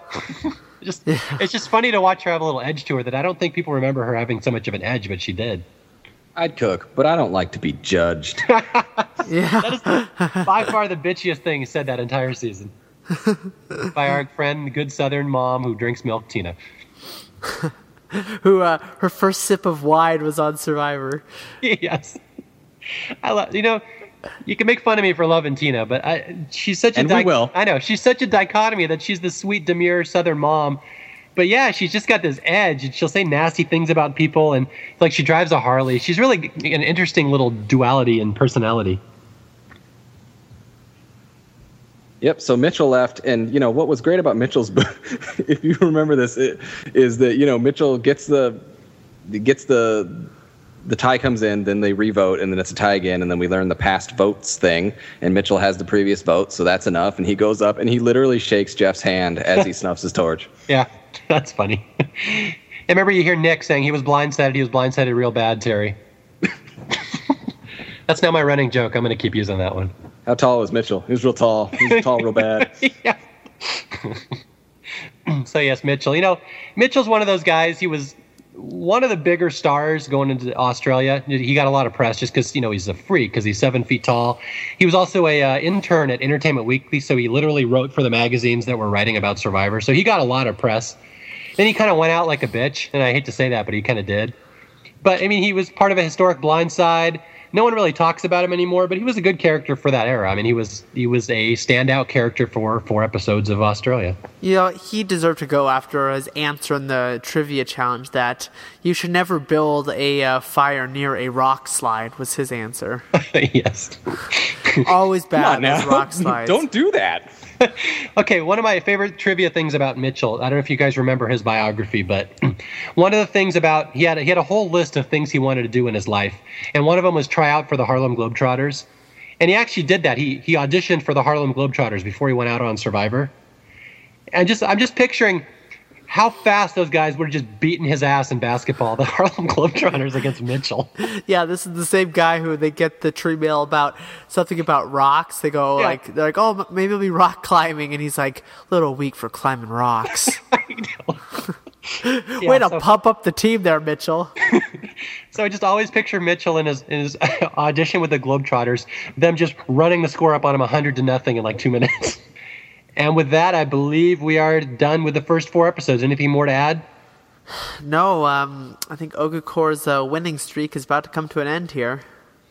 Ah, yes. It's time for the big Kucha dominance era. And we start, of course, with Kucha's proudest moment in episode 5, which is the Kimmy and Alicia fight. Very epic fight in Survivor history. And what's funny is that you would think, I mean, Alicia's a great character, and Kimmy is a fantastic character, and please don't let me say this by saying that I'm bagging on either one of them, but that Alicia-Kimmy fight, I mean, that's the big single reason why Alicia made All-Stars, right? Absolutely. She was as famous as anybody for a while, maybe just for an episode or two because of that fight. Because they just would replay that endlessly, just over and over and over. And every so often, if you look close, you can see Jeff Varner in the background slinking off because he was one who had started the fight and then left. And then they pan to Mike Skupin shaking his head with that crazy-ass smirk on his face. Mike Skupin stealing a scene again. Yes. And I think there was a Nick shot in there, too, for those of you scoring along with the Nick footage at home. Nick also gives a reaction shot. Was he sitting in his kitchen or in the lounge chair that he made for the tribe? Yeah, he was relaxing pretty bad, Terry. Yes. So, but that quote, that whole fight has been played so many times it kind of lost some of its power. But man, that was just something you were quoting all week. The next week, just I will always wave my finger in your face, because that's such a good argument ender. Like, there's no comeback for that. I'm sick of you and the fucking chickens. Yeah. You heard it. Speaking of Kimmy, by the way, did you know? I'm not sure if Kucha did this or if Kimmy did this, but do you know that one of the chickens was named after a pet chicken she had back home, like her beloved pet chicken, Henrietta? And so, like, when Kimmy was all wrapped up in the chickens and being friends with them, it's because either she had named the chicken after her beloved childhood friend or because Kucha did that just to mess with her. And I'm not sure. I forget what it was, but literally one of the chickens, I think Henrietta, was named after her beloved childhood chicken that she had to put down or something. Oh, man. The chickens had tags when they got them. I remember them getting did they? Chicken. Yeah. Okay, so CBS named the chicken after Kimmy's chicken. So CBS did some research about Kimmy's beloved pets. Exactly. It's like, how can we mentally torture these people the most possible? Let's take the girl with the chicken fetish, the one who loves chickens, and name one of the chickens after her best friend. So there you go. If you want some example of CBS just being dicks, and for no reason other than to be a dick, there's one of them right there. Yep, and then we get our challenge. This is, I believe, the stretcher challenge, and yes. It's brought to us by the good people at Target, where they can pick some things out of a catalog, which is always fun. plus toothpastes and deodorants and shampoo so that we can bathe Kimmy. That's the one where Ogakor loses and Amber starts crying, right? Yeah. She's so like, sick of losing. Because, oh my God, it's so sad. Yeah, but because the next time when she wins, she has tears of joy. Tears of joy, Jeff. Oh my God, tears of joy. Yes. Amber, oh yes. By the way, for a lot of people who don't know this era, and I think we talked about this before, but Amber's reputation for years is that in Australia she was known as Jerry's little sidekick, where she kind of followed her along. And what's funny is that for as much as people hated Jerry, they hated Amber too, just because she was annoying and she tagged along with Jerry in every scene. So she got a lot of crap that she really didn't deserve because she was just, this young girl who was kind of over her head saying, oh my God, a lot. But yeah, she got made fun of incessantly on the message boards.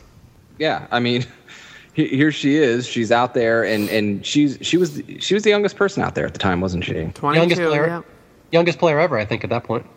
At that point, yes, she was young. So she was just out of college, or just nearing the end of college, or whatever she was doing, and an administrative assistant, and she's just from this little town in Pennsylvania, and she gets out there and she latches on to Jerry, and not that we've already talked about Jerry and the villain status and stuff like that, but Jerry was one to take charge, and Amber was all one to let Jerry take charge, and. It's not a bad thing. Jerry took all the bullets, but poor Amber just, Keith and Tina and Colby just had very little to no respect for her out there, which was, ultimately what did her in. I mean, and even from the audience standpoint, we talked about this last time, I think. By the end of the season, if you had to guess, okay, who's going to be brought back for a future All-Star season, I think Kimmy people would have ranked her higher than Amber. I think Deb would have been ranked higher than Amber. Amber and Deb would be a duking out at the bottom, but Deb probably wouldn't be picked just to rub salt in the wound. Here's a great quote. We'll go back to our friend Russ Bartlett, who sends in a lot of great user questions. Here's a question he wanted us to talk about. He said, "Make sure you discuss how Amber was the star of the season, and everybody knew she would come back someday, and how her masterminding of the season made all the viewers certain that she would one day outlast Richard Hatch." Well, if you watch the for those first 2 seasons, they put out like a this was before. Actually, I'll say this too. Watching these early seasons, I had them all recorded on VHS, and I remember just dreaming of this day when you could buy a whole season of a TV show like Survivor on VHS, and I had this picture in my mind of these 10 VHSs together in this big box, and but back then that seemed like such a not a reality at all. So what they did was they put out these it was 2.5 hour kind of summary of the season with some clips from their audition tapes and just kind of fun stuff that's fun to go back and watch now even. And they show Amber's little thing that why they even cast her. I mean, she was at this open call where all she says is that clearly they are picking her for some aesthetic reasons, not just for content, because she says at this thing that the reason she should be on the show is because she had a dream that the host, doesn't even know his name, the host came to her in a dream and said that she was the winner, so that's why she should be the next survivor. Which who knew the host was right. One day She would win. And then you forgot the last part where she says, "Oh, by the way, I'm from a town called Beaver." They're like, "All right, cast her." The girl from Beaver. Yeah.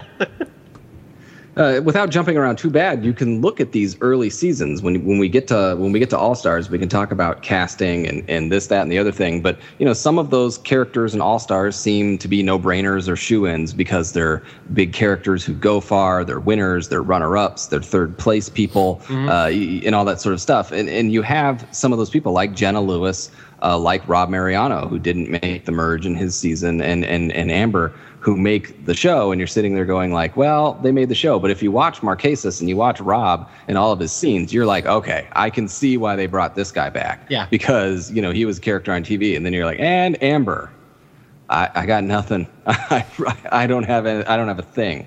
Exactly. And it's funny because you look at it now and Sheehan doesn't really make sense why she was in that cast. But at the time, no one even thought of Sheehan because Amber was there. They're I can't even be bothered to think about why Sheehan's in the cast because freaking Amber's in there. And why the hell did Amber make All Stars? Not make. Win. Own. Dominate. Of course. Greatest player ever. That is very good. Now let us get back to episode 5. Yes. And we'll get back. We'll plenty to say about All Stars in the future. So we had the stretcher challenge, and we bathed Kimmy because Kimmy is disgusting. Yeah. That was kind of mean. That was kind of gratuitous. There was no reason to have that in the episode. It's okay, here's Kimmy. She's full of shit. Let's vote her. Inside and out, she's full of shit. And then we get the little line in there about Michael saying, and she got real defensive when I told her she, was dirty. I mean, I told her, if I had a booger hanging out of my nose and you showed me, I would say, thank you. I wouldn't get all mad and upset. I know. That's a great quote. So is that why she was voted out, just for the dirt? Dirty girl, dirty girl. There you go. And then the immunity challenge, this is Ogakor winning this one. This is the maze, isn't it? Yeah, which is one of the last times that you see that a tribe didn't have to sit people out because there was no clear advantage or disadvantage, as Cooch is lugging around 7 people around this course, and Ogakor has 2 people. Yeah, I have a reader question that actually ties right into this. This is from a friend of mine named Carl Marquez, and he wrote in... He said, during episode 5 immunity challenge, which was a maze, it was 7 Kuchas and 5 Ogakors. He says, normally they would sit 2 players out, but Probst allowed them all to play, all 7 Kuchas to run in the maze and no one to sit out, since he said the number of players won't be a factor in the game. Kucha with 7 people in the maze eventually lost the challenge, and Carl asks exactly what you just said. Do you think there was a problem with this challenge, since they're all tied up to one another? I mean, he goes, I completely disagree with Probst, since the more players, the harder it is to work in a maze, because there's more brains working together, the more people arguing, the more bodies. So he says, talk about this. the fewer players, the faster the tribe can travel, correct? And you're absolutely right. That was stupid that he made the Kuchas all compete in that. I mean, it wasn't as intense as in Marquesas when they actually were tied together. They just kind of had to run in a group. But I mean, it's kind of common sense, if you have that many more people. But I mean, to say that that's exactly the reason they lost, I wouldn't go that far, because Kimmy and Roger would have had to compete in the challenge. They would have been 2/5 of the team. But I think from then on out, it's just, I mean, from after that, you sit out people just so no one can come back and say that there was an advantage or a disadvantage. You never can know for sure. And what we saw, the tape showing there, it was exactly that. I mean, Ogakor needed it. They wanted it. Didn't Colby have the awesome pep talk before the challenge? This is going to be a hell of a show today, boys and girls. Mm-hmm. And stuff like that. I mean, Ogakor wanted it, and they were desperate, and they worked together. They listened. They were really beaming in, and maybe it was because they only had 5 people, and maybe because Kucha had all 7. I understand all that sort of stuff, and with all the heads bumping and arguing and getting together in the challenge, but Ogakor was really focused, and it did look like Kucha was kind of dragging a little ass during that challenge. Yeah, absolutely. It's funny. If you were to ask me to name my 20 favorite Survivor challenges, just the ones that were the best on TV or the most exciting, there was this one. This is one I always pick, and this is one that I don't think many people would pick. It's the episode 5 Maze Immunity Challenge, because you watch that and it's exciting. I mean, Ogakor needed to win. You got the pep talk from Colby. They're running through the maze. At the end, they all come screaming out, and Tina's like, "We're out, we're out, we're out!" And Colby's like, "Go, go!" I mean, that was some really good TV. There's really no equivalent to that in the challenges today, the way they're edited and portrayed and just kind of shown with the music and everything. That maze challenge is really good TV, and that's the one where you kind of start rooting for Ogakor a little bit. Well, and let's talk about that. We talked about in the first in the first pod about Borneo. It was really interesting that Pagong was the fan favorite, which is something that someone may not know. Uh-huh. We need to talk about how Kucha really was the more accepted and the more rooted for tribe than Ogakor was. Yeah, I mean, there's really 2 factors to that I would say. You had Roger and Elizabeth on one side, giving the little heart rocks to his adopted daughter. And on the other side, you got Jerry. So, I mean, from a TV production, there's no way you could make anything but Kucha the good guys and Ogakor the bad guys, just because of those 2 factors, I would think. And then starting in this episode, you get more of a sense how they transition into, well, now we're going to focus more within Ogakor, and you kind of take sides within Ogakor and say, okay, we have Tina and Colby here who are awesome, and we have Evil Jerry, her sidekick, and then I don't know where Keith goes and all that. I know you guys are big Keith fans, but I don't know what he was thought of at the time. But he couldn't cook rice, Paul. He's good, but he's no Nick. Exactly. He cooks pretty bad there, Terry. Yes, it's burned. It's burned pretty bad. Yes. So anyway, but it's funny because episode 5 is the Ogakor comeback. And from a storytelling perspective, that really gets mucked up the next episode because that Mike storyline just sabotages everything. Yeah. And so, I mean, perfect time to go right into episode 6 unless you have anything more on 5, because I think this leads in perfectly. We need to spend a lot of time on 6. Kimmy goes, she votes for Jeff, but they never read the vote for Jeff. Of course. And what did she say? She's like, yeah, I heard people saying that there might be some votes for Jeff tonight. And I'm like, who was saying that? The chickens? Like, was that Henrietta? She's like, this vote really should be for Alicia, but I hear you might get votes tonight. And it was awkward because she was masturbating at the time. It was a really awkward scene. They had to flash up the waist warning up. Again. Yeah, you see it from the waist up. Yeah, and we got that warning where we were like, oh, Mike's killing another pig? Oh, no, just Kimmy. And, because she's so dirty, you see the cloud of dust flying around her like Pigpen. If I had a booger on my face while I was masturbating and you told me I had it, I would say thank you.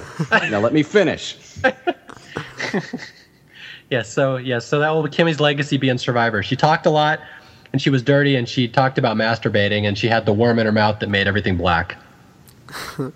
That's a good legacy, I gotta say. I mean, that holds up. I mean, hold it up to Amber's. What do you got? I mean, Kimmy was only in 5 episodes. I could say 4 giant things about her character. Like, you can't do that in a lot of later seasons or of a 5th boot. Yeah. Oh, absolutely. And that's the reason she made All Stars, right? Absolutely. Yes. By the way, I think I read somewhere that Kimmy was like a hardcore Republican in real life, which always cracks me up. Like, her? Really?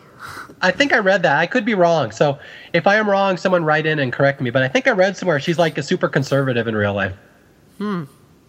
I wouldn't have pictured her and Elizabeth agreeing on much on the political spectrum. Yeah, maybe she'll be the next co-host on The View. Yes, that's good. Once Barbara Walters croaks. Yeah, if there's going to be masturbation talk on The View, I'd rather it not be Barbara Walters talking about it. Well, normally Whoopi Goldberg's talking about it, so I don't know what's worse. Oh, yeah, she can make it charming and fun. So anyway, episode 6, here we go, the big one. Trial by fire. People ask me for my favorite Survivor episode. I always say, this is the episode. Episode 6 of Australia. Okay, there's so much to it, so I think it's easier to go through it chronologically. Obviously, there's the big event at the end. One of the opening scenes actually the way it opens up is the Cooch comes back for camp, and they talk about being wet and cold, and they wake up in the morning and Mike is starting the fire, which is, has all a bunch of symbolism. But then we shoot over to Ogakor and we get the I may be a lot of things, but I ain't no Hershey bar talk. And we get the groans of Amber and Jerry in the tent groaning about every kind of chocolate and meatball sub that they want, and they're pounding on the drum, moaning for Colby.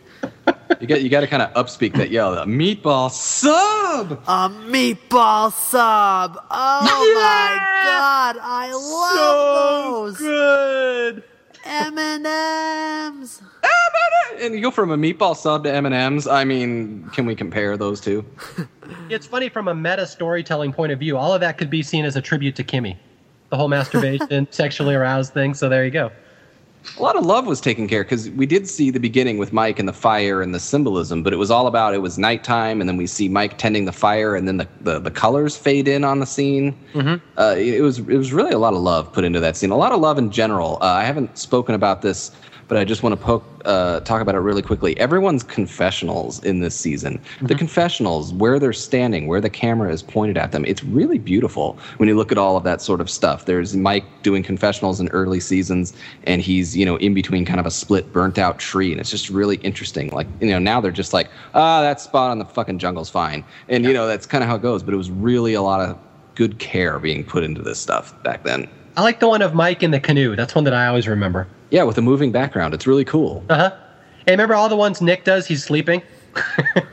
Nick had interviews? Yeah, he was doing lazy things in every one of them. He was always laying down.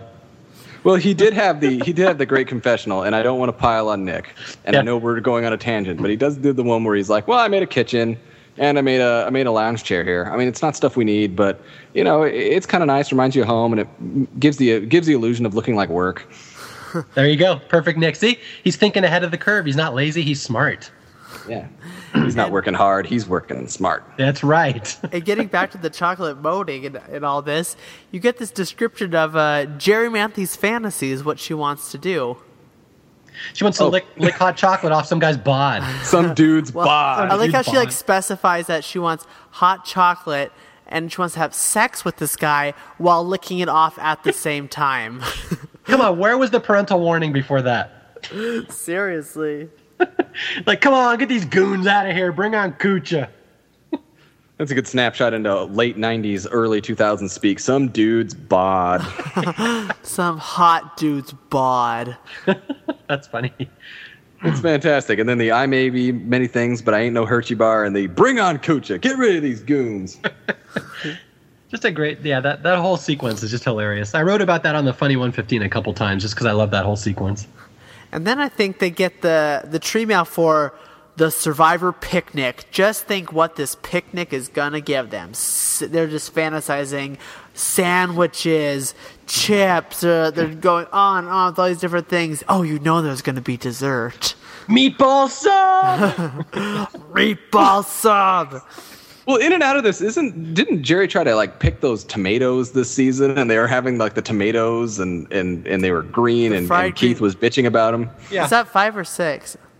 I don't know. That might be. I think that might be the fallout after they don't win the picnic. I feel like that's maybe where that scene comes in. Well, let's go to the picnic. Yeah, so they show up for the picnic and are delighted to see that the huge feast will consist of Doritos and Mountain Dew. Doritos! Yeah, and what's great is it's something that Jeff Probst did, and God bless Jeff Probst for this, and I wish he did this more in the thing where, he brings out the Mountain Dew and everyone just goes apeshit for Mountain Dew.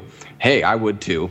And he's just like, I'll give you a taste. And he cracks one open and he takes a little cup and he pours literally like a splah. It's not even a splash. It's a splah of Mountain Dew. And he's like, pass it around and share.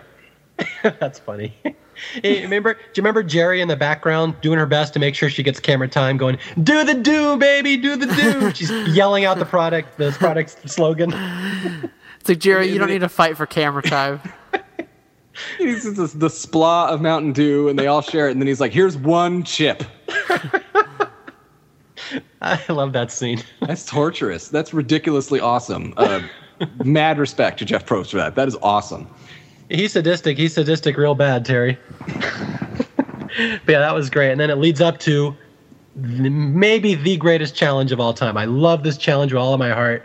This is one I wish more people remembered or loved, because this is the one where they're blindfolded, and Jerry and is it Nick lead them through the blindfold challenge? Yeah, Jerry and Nick. Nick Brown doing something awesome. Nick Brown, that's right, the star of the season. I love this, that in the 2 seasons following All Stars, Jerry has to be the caller because, she did this challenge before. She does it in All Stars, does it in Heroes vs. Villains, acting like she's this expert, when she's horrible at this challenge. There's Amber, who's is inches away from winning, and she's standing there, and Jerry's like, go, go, go, go, go, pointing as if Amber's going to see what way she's pointing to. Well, I love the irony that the whole season, Amber is like Jerry's little sidekick. They call her Lamber because she followed Jerry around like a little lamb. And the irony is that they couldn't win this challenge because Amber couldn't do what Jerry was telling her to do. Well, correct me if I'm wrong. The challenge was set up. They had the collars, and then they had the rest of them like in pairs. Yes, they were all tied together. So it was Amber and Keith, if I remember, and then it was Tina and Jerry. But I think they were holding hands, right? That was like their strategy, that they would travel in pairs, but they weren't tied together, because once Amber gets that basket at the end, she's by herself and is and going around in circles. But for most of the challenge, Amber and Keith aren't even in it, because they're like walking off, like Colby and Tina do all the work for it, and the whole time Colby's yelling at Jerry, and when they lose, he throws water in her face and. But yeah, it's the ending of that challenge in particular, where Amber is literally 2 feet away from winning. Jerry's pointing. Amber doesn't know what the fuck's going on because she has a blindfold on. And then Nick all of a sudden calls the entire team to run over, and they dart in front of Amber. They win by like half a second. And like everyone goes apeshit, starts cheering. I mean, there is no better ending to a Survivor challenge than that. That is the greatest Survivor challenge moment, I think, ever. And then you have the awesome music. Absolutely, that's the Jeff Varner eating Doritos music. Yes, and everything going into it. I mean, Jerry is the caller, and I mean, Nick isn't a good guy. He's not a bad guy. He's on Kucha. We like Kucha for the most part, and here's Jerry, the evil person, calling, and Ogakor is steadily winning this. And you could see Colby, our hero, just being upset with Jerry the whole time. It was complicated. They had to like put a log on a stand and then fetch a fish trap and put one in and then go fill water and stuff like that. And Jerry was leading them to a victory. And then it's all Amber has to do is put the basket on the table. Yeah. Go with the points. And then Kucha just runs and puts it on there. It's amazing. It's fantastic. Well, did you guys ever hear how Elizabeth ate her Doritos? She like suck them off She sucked off all the cheese, and then Mike ate what was left of it. Wow. I don't know how I know that. So many jokes I can make about that, but I won't. I know. I heard them all as I said it. Yeah, I'm sorry. Elizabeth sucked it off. I'm like, wait, what? But yeah, I always remember that. Not Kimmy. I always remember that challenge because Nick loses his voice. Fill up the bucket. Fill the bucket. I mean, anybody who likes Survivor or just wants to see Survivor at its best, watch that challenge. That is ridiculously exciting. And then Kucha wins by like a nanosecond, and then everyone goes crazy, and then Roger pipes in with his classic line, "Y'all don't know how close that was." That was a great scene. Amber looks up and sees how close she was, and she there's this moment where she hangs her head down. She's so just so sad. She lost again. And then in the background, there's Elizabeth lifts up her blindfold. Oh my God, you guys! That's the greatest moment. Yeah, and then, like they said, the Jeff Varner dancing to the music. That's the first time they busted out that alternative theme, the disco theme almost. Yeah, and then Colby, because they had the bucket, and then Colby comes in, and it was an on-target bucket splash, by the way. I mean, it was picture perfect, and just drenches her, and Jerry's like, thanks, guys, I needed that. Now, I don't know. I've heard mixed stories if he was actually pissed at Jerry, or if he was just cooling her off because she was hot. I don't know. It looks on TV like he's pissed, but I don't know necessarily if it was as literal as we saw it. He did walk away pissed and did upturn the bucket. So if he was just cooling her off and frustrated because they lost, that might be there, but it wasn't framed that way. And it's funny because, if Jerry wouldn't have been so hated and everyone wouldn't have hated her so much, all that scene is Colby's just being a dick. But it doesn't matter because Jerry was the villain, so yay! Everyone's like, why did she melt? Yes.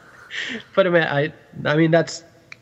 If I could think back to the moments that gave me the most joy on Survivor, that challenge, that is just so much fun to watch. And again, because I had vested interest, because I'm a big Nick fan, I'm rooting for Nick. I have this interview with this guy after the season. I want him to do well. He was the hero of the best moment of the season. I'm like, yeah, Nick Mania is going to take over. And as we know, it did. And Mario's still waiting for that moment. Yeah, exactly.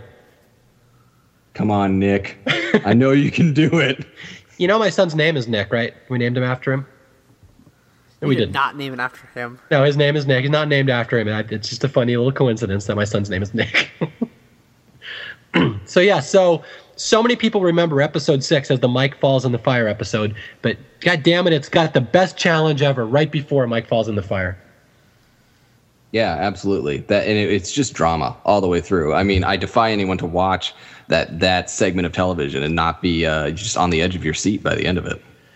Yeah, it's funny. I mean, through the first 5.5 episodes, Australian Outback, I would say, I might get some arguments with this, was so much better than Borneo because it was just everything Borneo was. It was bigger, bolder. There was blind sides. There was more music. There was more exciting challenges. It was on pace to just be like the absolute best season ever.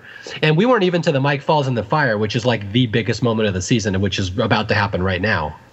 No, I think we talked about it before. It's about pre-merge and post-merge, and when people rate seasons, they say, this had a great pre-merge or this had a great post-merge. But those episodes before the merge in the Australian Outback were special. I thought all the episodes were pretty special, even post-merge, which people find boring. But these episodes, the Kucha Ogakor struggle and battle and Jerry and Mike Scoopin over there, and Kimmy and Alicia. I mean, it's all great. It's fantastic television. Yeah, even the minor characters. I mean, even Mad Dog. I mean, that's the thing. You think of even the minor characters were big.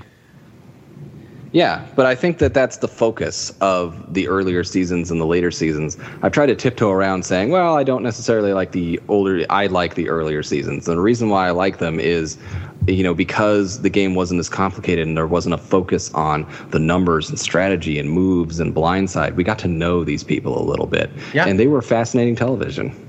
And that was the deal. It just felt like life or death. Every single moment, power shift, everything just felt like it was a big deal. But yeah, so that, I guess, leads us up to the big Mike moment here, which is, it's a tough one to talk about. And I got more user questions about this moment than anything else in Australia. So many people wanted to know, what was the fan reaction like to Mike falling in the fire? And I could write an entire essay on this. This was a big deal. This was absolutely one of the most shocking things I'd ever seen on TV. Without a doubt. It was... Did it have a advisory before the commercial break? Yeah, I can't remember. It did. Yeah. And what was funny, there was rumors all over the internet before it happened what was going to happen. No one was entirely sure. There was a couple rumors floating around. One was that Roger was going to break his collarbone, and there was one that Mike got hurt doing something else, and there was one someone said, I think Mike gets burned because they'd seen a picture of Mike with bandages on his hands in real life. But no one really knew what was going on. And if you watch the end of episode 5, the teaser it shows a crocodile falling in the water and someone screaming. Like, they totally hinted like someone's about to get eaten by a crocodile. Yeah, which, fantastic television.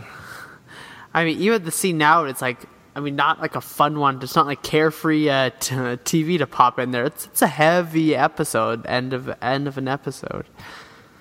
It is, and it's funny. It's like you can almost demarcate Australia into two two phases, the pre-merge and the post-merge. I mean, it works perfectly with Mike's injury because that's the transition. And it's just such an epic moment. I remember watching it that night because, everyone knew someone was going to get hurt, but no one knew exactly what was going to happen or how bad it was going to be. And when you saw Mike's skin hanging off of his hands, I'm like, that is just disgusting. Like, oh my God, how bad do you have to get burned where your skin starts looking like that? And it's funny, I was watching with my father-in-law at the time, and he doesn't necessarily like reality TV. And he's like, well, that's fake. Look, they even made it look like it's fake. I'm like, that is not fake. That's his hands peeling off his skin. Oh, my God. I can't even imagine the pain that he had. I just burned my thumb last weekend a little bit. I mean, it's just a minor second-degree burn. Nothing to speak of. But, I mean, it just doesn't go away, and it just intensifies. And he's there. I mean, his skin is off his hands, and he's in that dirty water because that's only going to feel mildly better. Uh-huh. And I just can't even imagine. And I mean, it's really compelling television. And I have to say props to Elizabeth and a lot of the people. I thought that the Kucha people handled that scene incredibly well. Well, not only did they handle it, but they narrated it perfectly. They all said, mm-hmm. I mean, you couldn't have written their lines better. They said exactly what was appropriate for every little part of that scene. It's really well done. And it's amazing because, again, it's not scripted. This is just them talking, off the top of their heads. Yeah, I mean, Elizabeth's got a good thing. Elizabeth did really, really well. I mean, if you notice, Mike, when Mike burns his hands, he runs out in the ocean. He's holding his hands. He's pulling them out. And they're trying to give him instructions, and he's there, and they're pouring water on him and getting him his canteen. They're trying to keep him cool and hydrated and talking to him and making him stay awake. I mean, it is really, really good job by them because they're not the medical team. They're just waiting for the medical staff to arrive. Uh-huh. They do a really good job. And then we see the only shot that Mark Burnett makes it into the show is when they come out with the stretcher.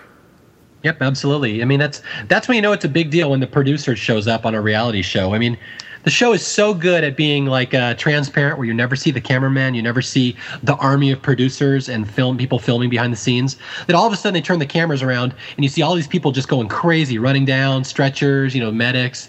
I mean, that's when you know something was a big deal. Like, it is amazing that they took. I mean, not to belittle Mike's part in all this, because obviously it was a big life-changing event, but like something that was this serious and this big a deal and this threatening to the franchise, and they turned it into a compelling TV episode that was still appropriate to watch at the same time. It wasn't we're not exploiting this guy's injury for ratings. It felt like it was appropriate to watch. They handled it sensitively, and it's amazing that they kind of handled it the way that they did. Well, I think it was a question that was on all of our minds. It goes back to the whole premise of Survivor at the beginning. We all thought, hey, they're going to kill people on an island. Uh-huh. And it wasn't that. It's this social game, voting people out of the tribe. But that survival aspect is in there. And I mean, it does cross your mind every once in a while. What if someone gets really flippin' hurt on this show? And I first thought of that when they were jumping off the cliff in episode 2 of uh-huh. Australian Outback. And then you have Mike really getting hurt really, really badly. And, the medical immediately came in. They got him out of there. And you had a feeling like, well, they were prepared for something like this a little mm-hmm. bit. And then, you saw it impact the game. And just the fact that it happened at camp with everyone, not around, but around uh-huh. and all that sort of stuff. I think it was really interesting. Especially with the narration afterwards, with Elizabeth, with the narration, and Jeff Varner's is almost heartbreaking. His talking about hearing it and all that sort of stuff. I mean, it's really, really gripping interview. And it's particularly noteworthy because Varner doesn't give those kind of interviews. Varner's the guy who snarks about everything. And all of a sudden, he kind of drops out of Jeff Varner mode, and he starts telling a very harrowing tale of hearing this whole thing and what it would have been like to hear this and see it. Like, he really transported you right into that moment, and it really kind of takes you out of your comfort zone. Well, he narrates exactly from the Ogacor's perspective, because he says, I'm sure the other tribe's going to hear about it, and they're good people. They're going to, hope that everything's okay and everything works out, but they didn't hear it. They weren't here. Mm-hmm. And that's exactly what they did. I mean, they got the note, and Jerry got the note, and Jerry, our bitch villain of the season, gets the note, and you can see she's genuinely concerned. She's like, I hope they're okay. And, they all sit around and talk about it. But, I mean, it's exactly right. I mean, we mm-hmm. saw the intense situation, the Kuchas having to really deal with it firsthand. And you get the Ogakors going, boy, I hope they're okay. I really don't want anything bad to happen, which is nice stuff. But, they're completely separated from this whole incident at Kucha. And then they just have like the perfect way to end the whole episode. You know, it's always tricky when Survivor can't end on a tribal council because that's just the format of the show. But I think they do a really good job with how they end the episode. Yeah, absolutely. It was the prayer circle, right? They all sit around. We're going to win this for Mike. We're going to stick together. And it like kind of fades out onto the sunset or something like that. I'm like, that is the best ending to a Survivor episode I've ever seen. There has never been a moment in Survivor history where the audience was kind of galvanized behind one particular tribe as they were behind Kucha right then, and all because of that speech, that prayer circle. Eating the fish that Mike caught. Absolutely. By the way, I got a quick tangent here to point out more evidence of how much Jerry was hated. This will shock a lot of people, but there's that whole episode of, Mike falls in the fire, he gets hurt, they send notice over to Ogakor, and Jerry's the one who reads the tree mail to the rest of the tribe. Urshi says like, oh no, oh my God, you should have seen the message boards that night saying, Jerry was so fake in the way she faked sympathy for Mike, that bitch. Oh my God, she was fucking fake. And like that was half the messages were, oh my God, I hope Mike's okay. The other half was, fuck Jerry for pretending to be sad. This is how much she really couldn't win, huh? She couldn't win. I mean, she was legitimately sad and people were giving her shit. Oh, that's great. Yeah, because she comes back and she's like, we got mail, and you can hear Tina like, woohooing that they got tree mail and everyone's excited. What is it? And Jerry's like, no, this is strange. And she kind of drops the bomb like someone has been medevaced away from the camp, and they get really somber and stuff like that. And the fact that everyone's like, that bitch, she's got an angle, doesn't she? Exactly. It was horrible. It's like poor Jerry. So anyway, yeah, it was, and then they didn't announce right away if Mike was okay. This was the thing I always thought was kind of cruel. They just gave Mike his final words, like, well, it was a great adventure, blah blah blah, and they just fade out. And they don't say, oh, by the way, Mike is in the hospital now and he's recovering. They didn't give you that. It's like he could have died for all we know. Like it was just speculation on the internet for like a week. It was nuts. Yeah, and because of that, it was a big deal. The readers asked what America was like after Mike falling in the fire, and the answer was, holy crap, is he okay? Yeah. And it was from everywhere. Yeah, everywhere. That was the thing. There was no update. There wasn't as big an internet presence as there is now, so you couldn't just click on a link and see what he was up to. Like no one knew. They talked about it on shows. I mean, the whole next day was a buzz of, oh my God, and not just is he okay, and everyone kind of came to the assumption that he's probably okay because they filmed it and they're showing it, and if he died from that, that's not very cool. Yeah. But even then, they're like, oh my, does he have use of his hands? Does he now need to have some sort of special prosthesis? I mean, the speculations were wild. Yeah, that's the thing. Even though Mike was kind of treated like a goober by the editing, I mean, if you watch, they kind of treat him like a joke. Like, people legitimately loved him all of a sudden. They're like, wait, poor Mike. We love Mike. And, like, there was a lot of retroactive, we liked him all along, which no one really did on Cooch. I think they kind of treated him like a mascot. But it was a really jarring character shift that everyone, audience and players, were suddenly very concerned about Mike as a human being. And it was really the first time you kind of had that crossover in Survivor. We could say the same variants of the same thing over and over again, but yeah, I mean, it was a big, shocking TV moment, and I don't think a lot of people had ever seen anything like it on TV before. This was way before people were medevaced from Survivor. I think he was the only medevac of like the first 11 seasons or something like that. Yeah, Bruce is the next one. 11 seasons, or I guess, 11 or 10 seasons later. Yeah, 5 years later. Yeah, that was the thing. It was Can't Poop Bruce is the next medevac. Yep. Well, okay, you might be able to count Austin in there because I know technically he might have been a medevac in a sense because his body was shutting down, but his body was a temple. It was a temple. Yeah, it was a temple. It was a temple, real bad.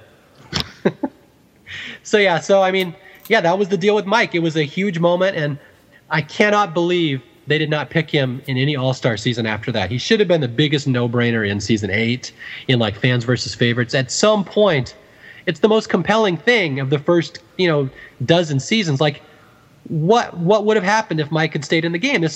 We'll talk about this later, maybe in the next podcast. I don't know if we have time, but what would have happened if Mike had stayed in the game? This is a huge question in Survivor history.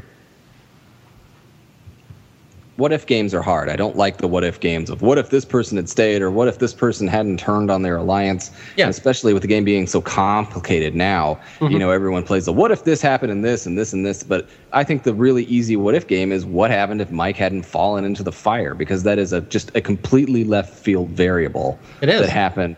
And it completely turned that game on its head because we don't have an immunity challenge. We don't know if Kucha is going to go 6-4 into the merge like they wanted, or if we go 5-5. And if they go 5-5, who's voted out from Kucha? Because it's probably not Mike.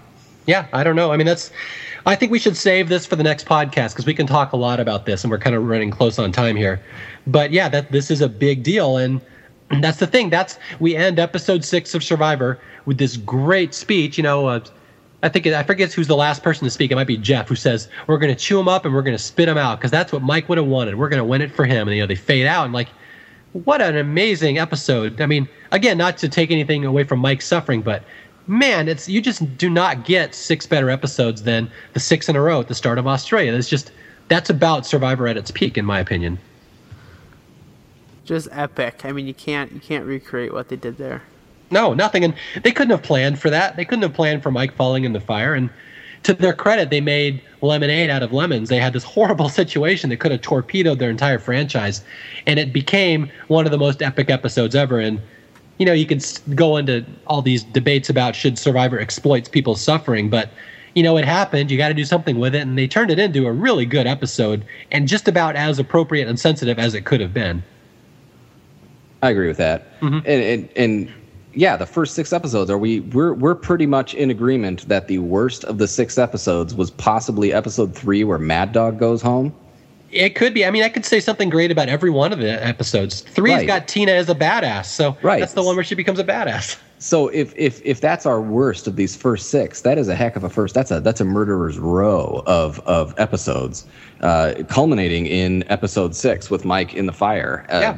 Watch the episode. It's a fantastic bit of television, and not just for the Mike in the fire sequence, which is, compelling in and of itself, and just the way it was handled and in the interviews, and just the way Kucha reacts, the way Ogakor reacts. But as we talked about earlier, the challenge leading up to it, all of the stuff going on, and Jerry and the tomatoes and everything going on. It's a really good episode from start to finish. In fact, I would say the episodes kind of get progressively better from 1 to 6. I would say 2's better than 1, 3's better than 2, then 4 gets great, 5 is good, and 6 is the best of them all. I mean, that's the thing. People say, well, only the first part of Australia is good, the second part is kind of lackluster, which I would agree with in a sense. But, the first 6 is so good. It's it's not an even playing field.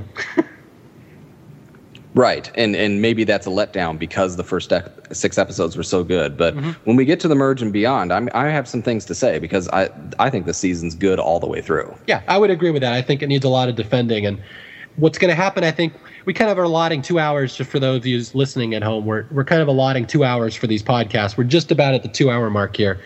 So we're kind of going to wrap it up in a second here, and we're going to do the next episode just on the second half of Australia. But yeah, Jay's absolutely right. I think the second half of Australia really needs a lot of defending.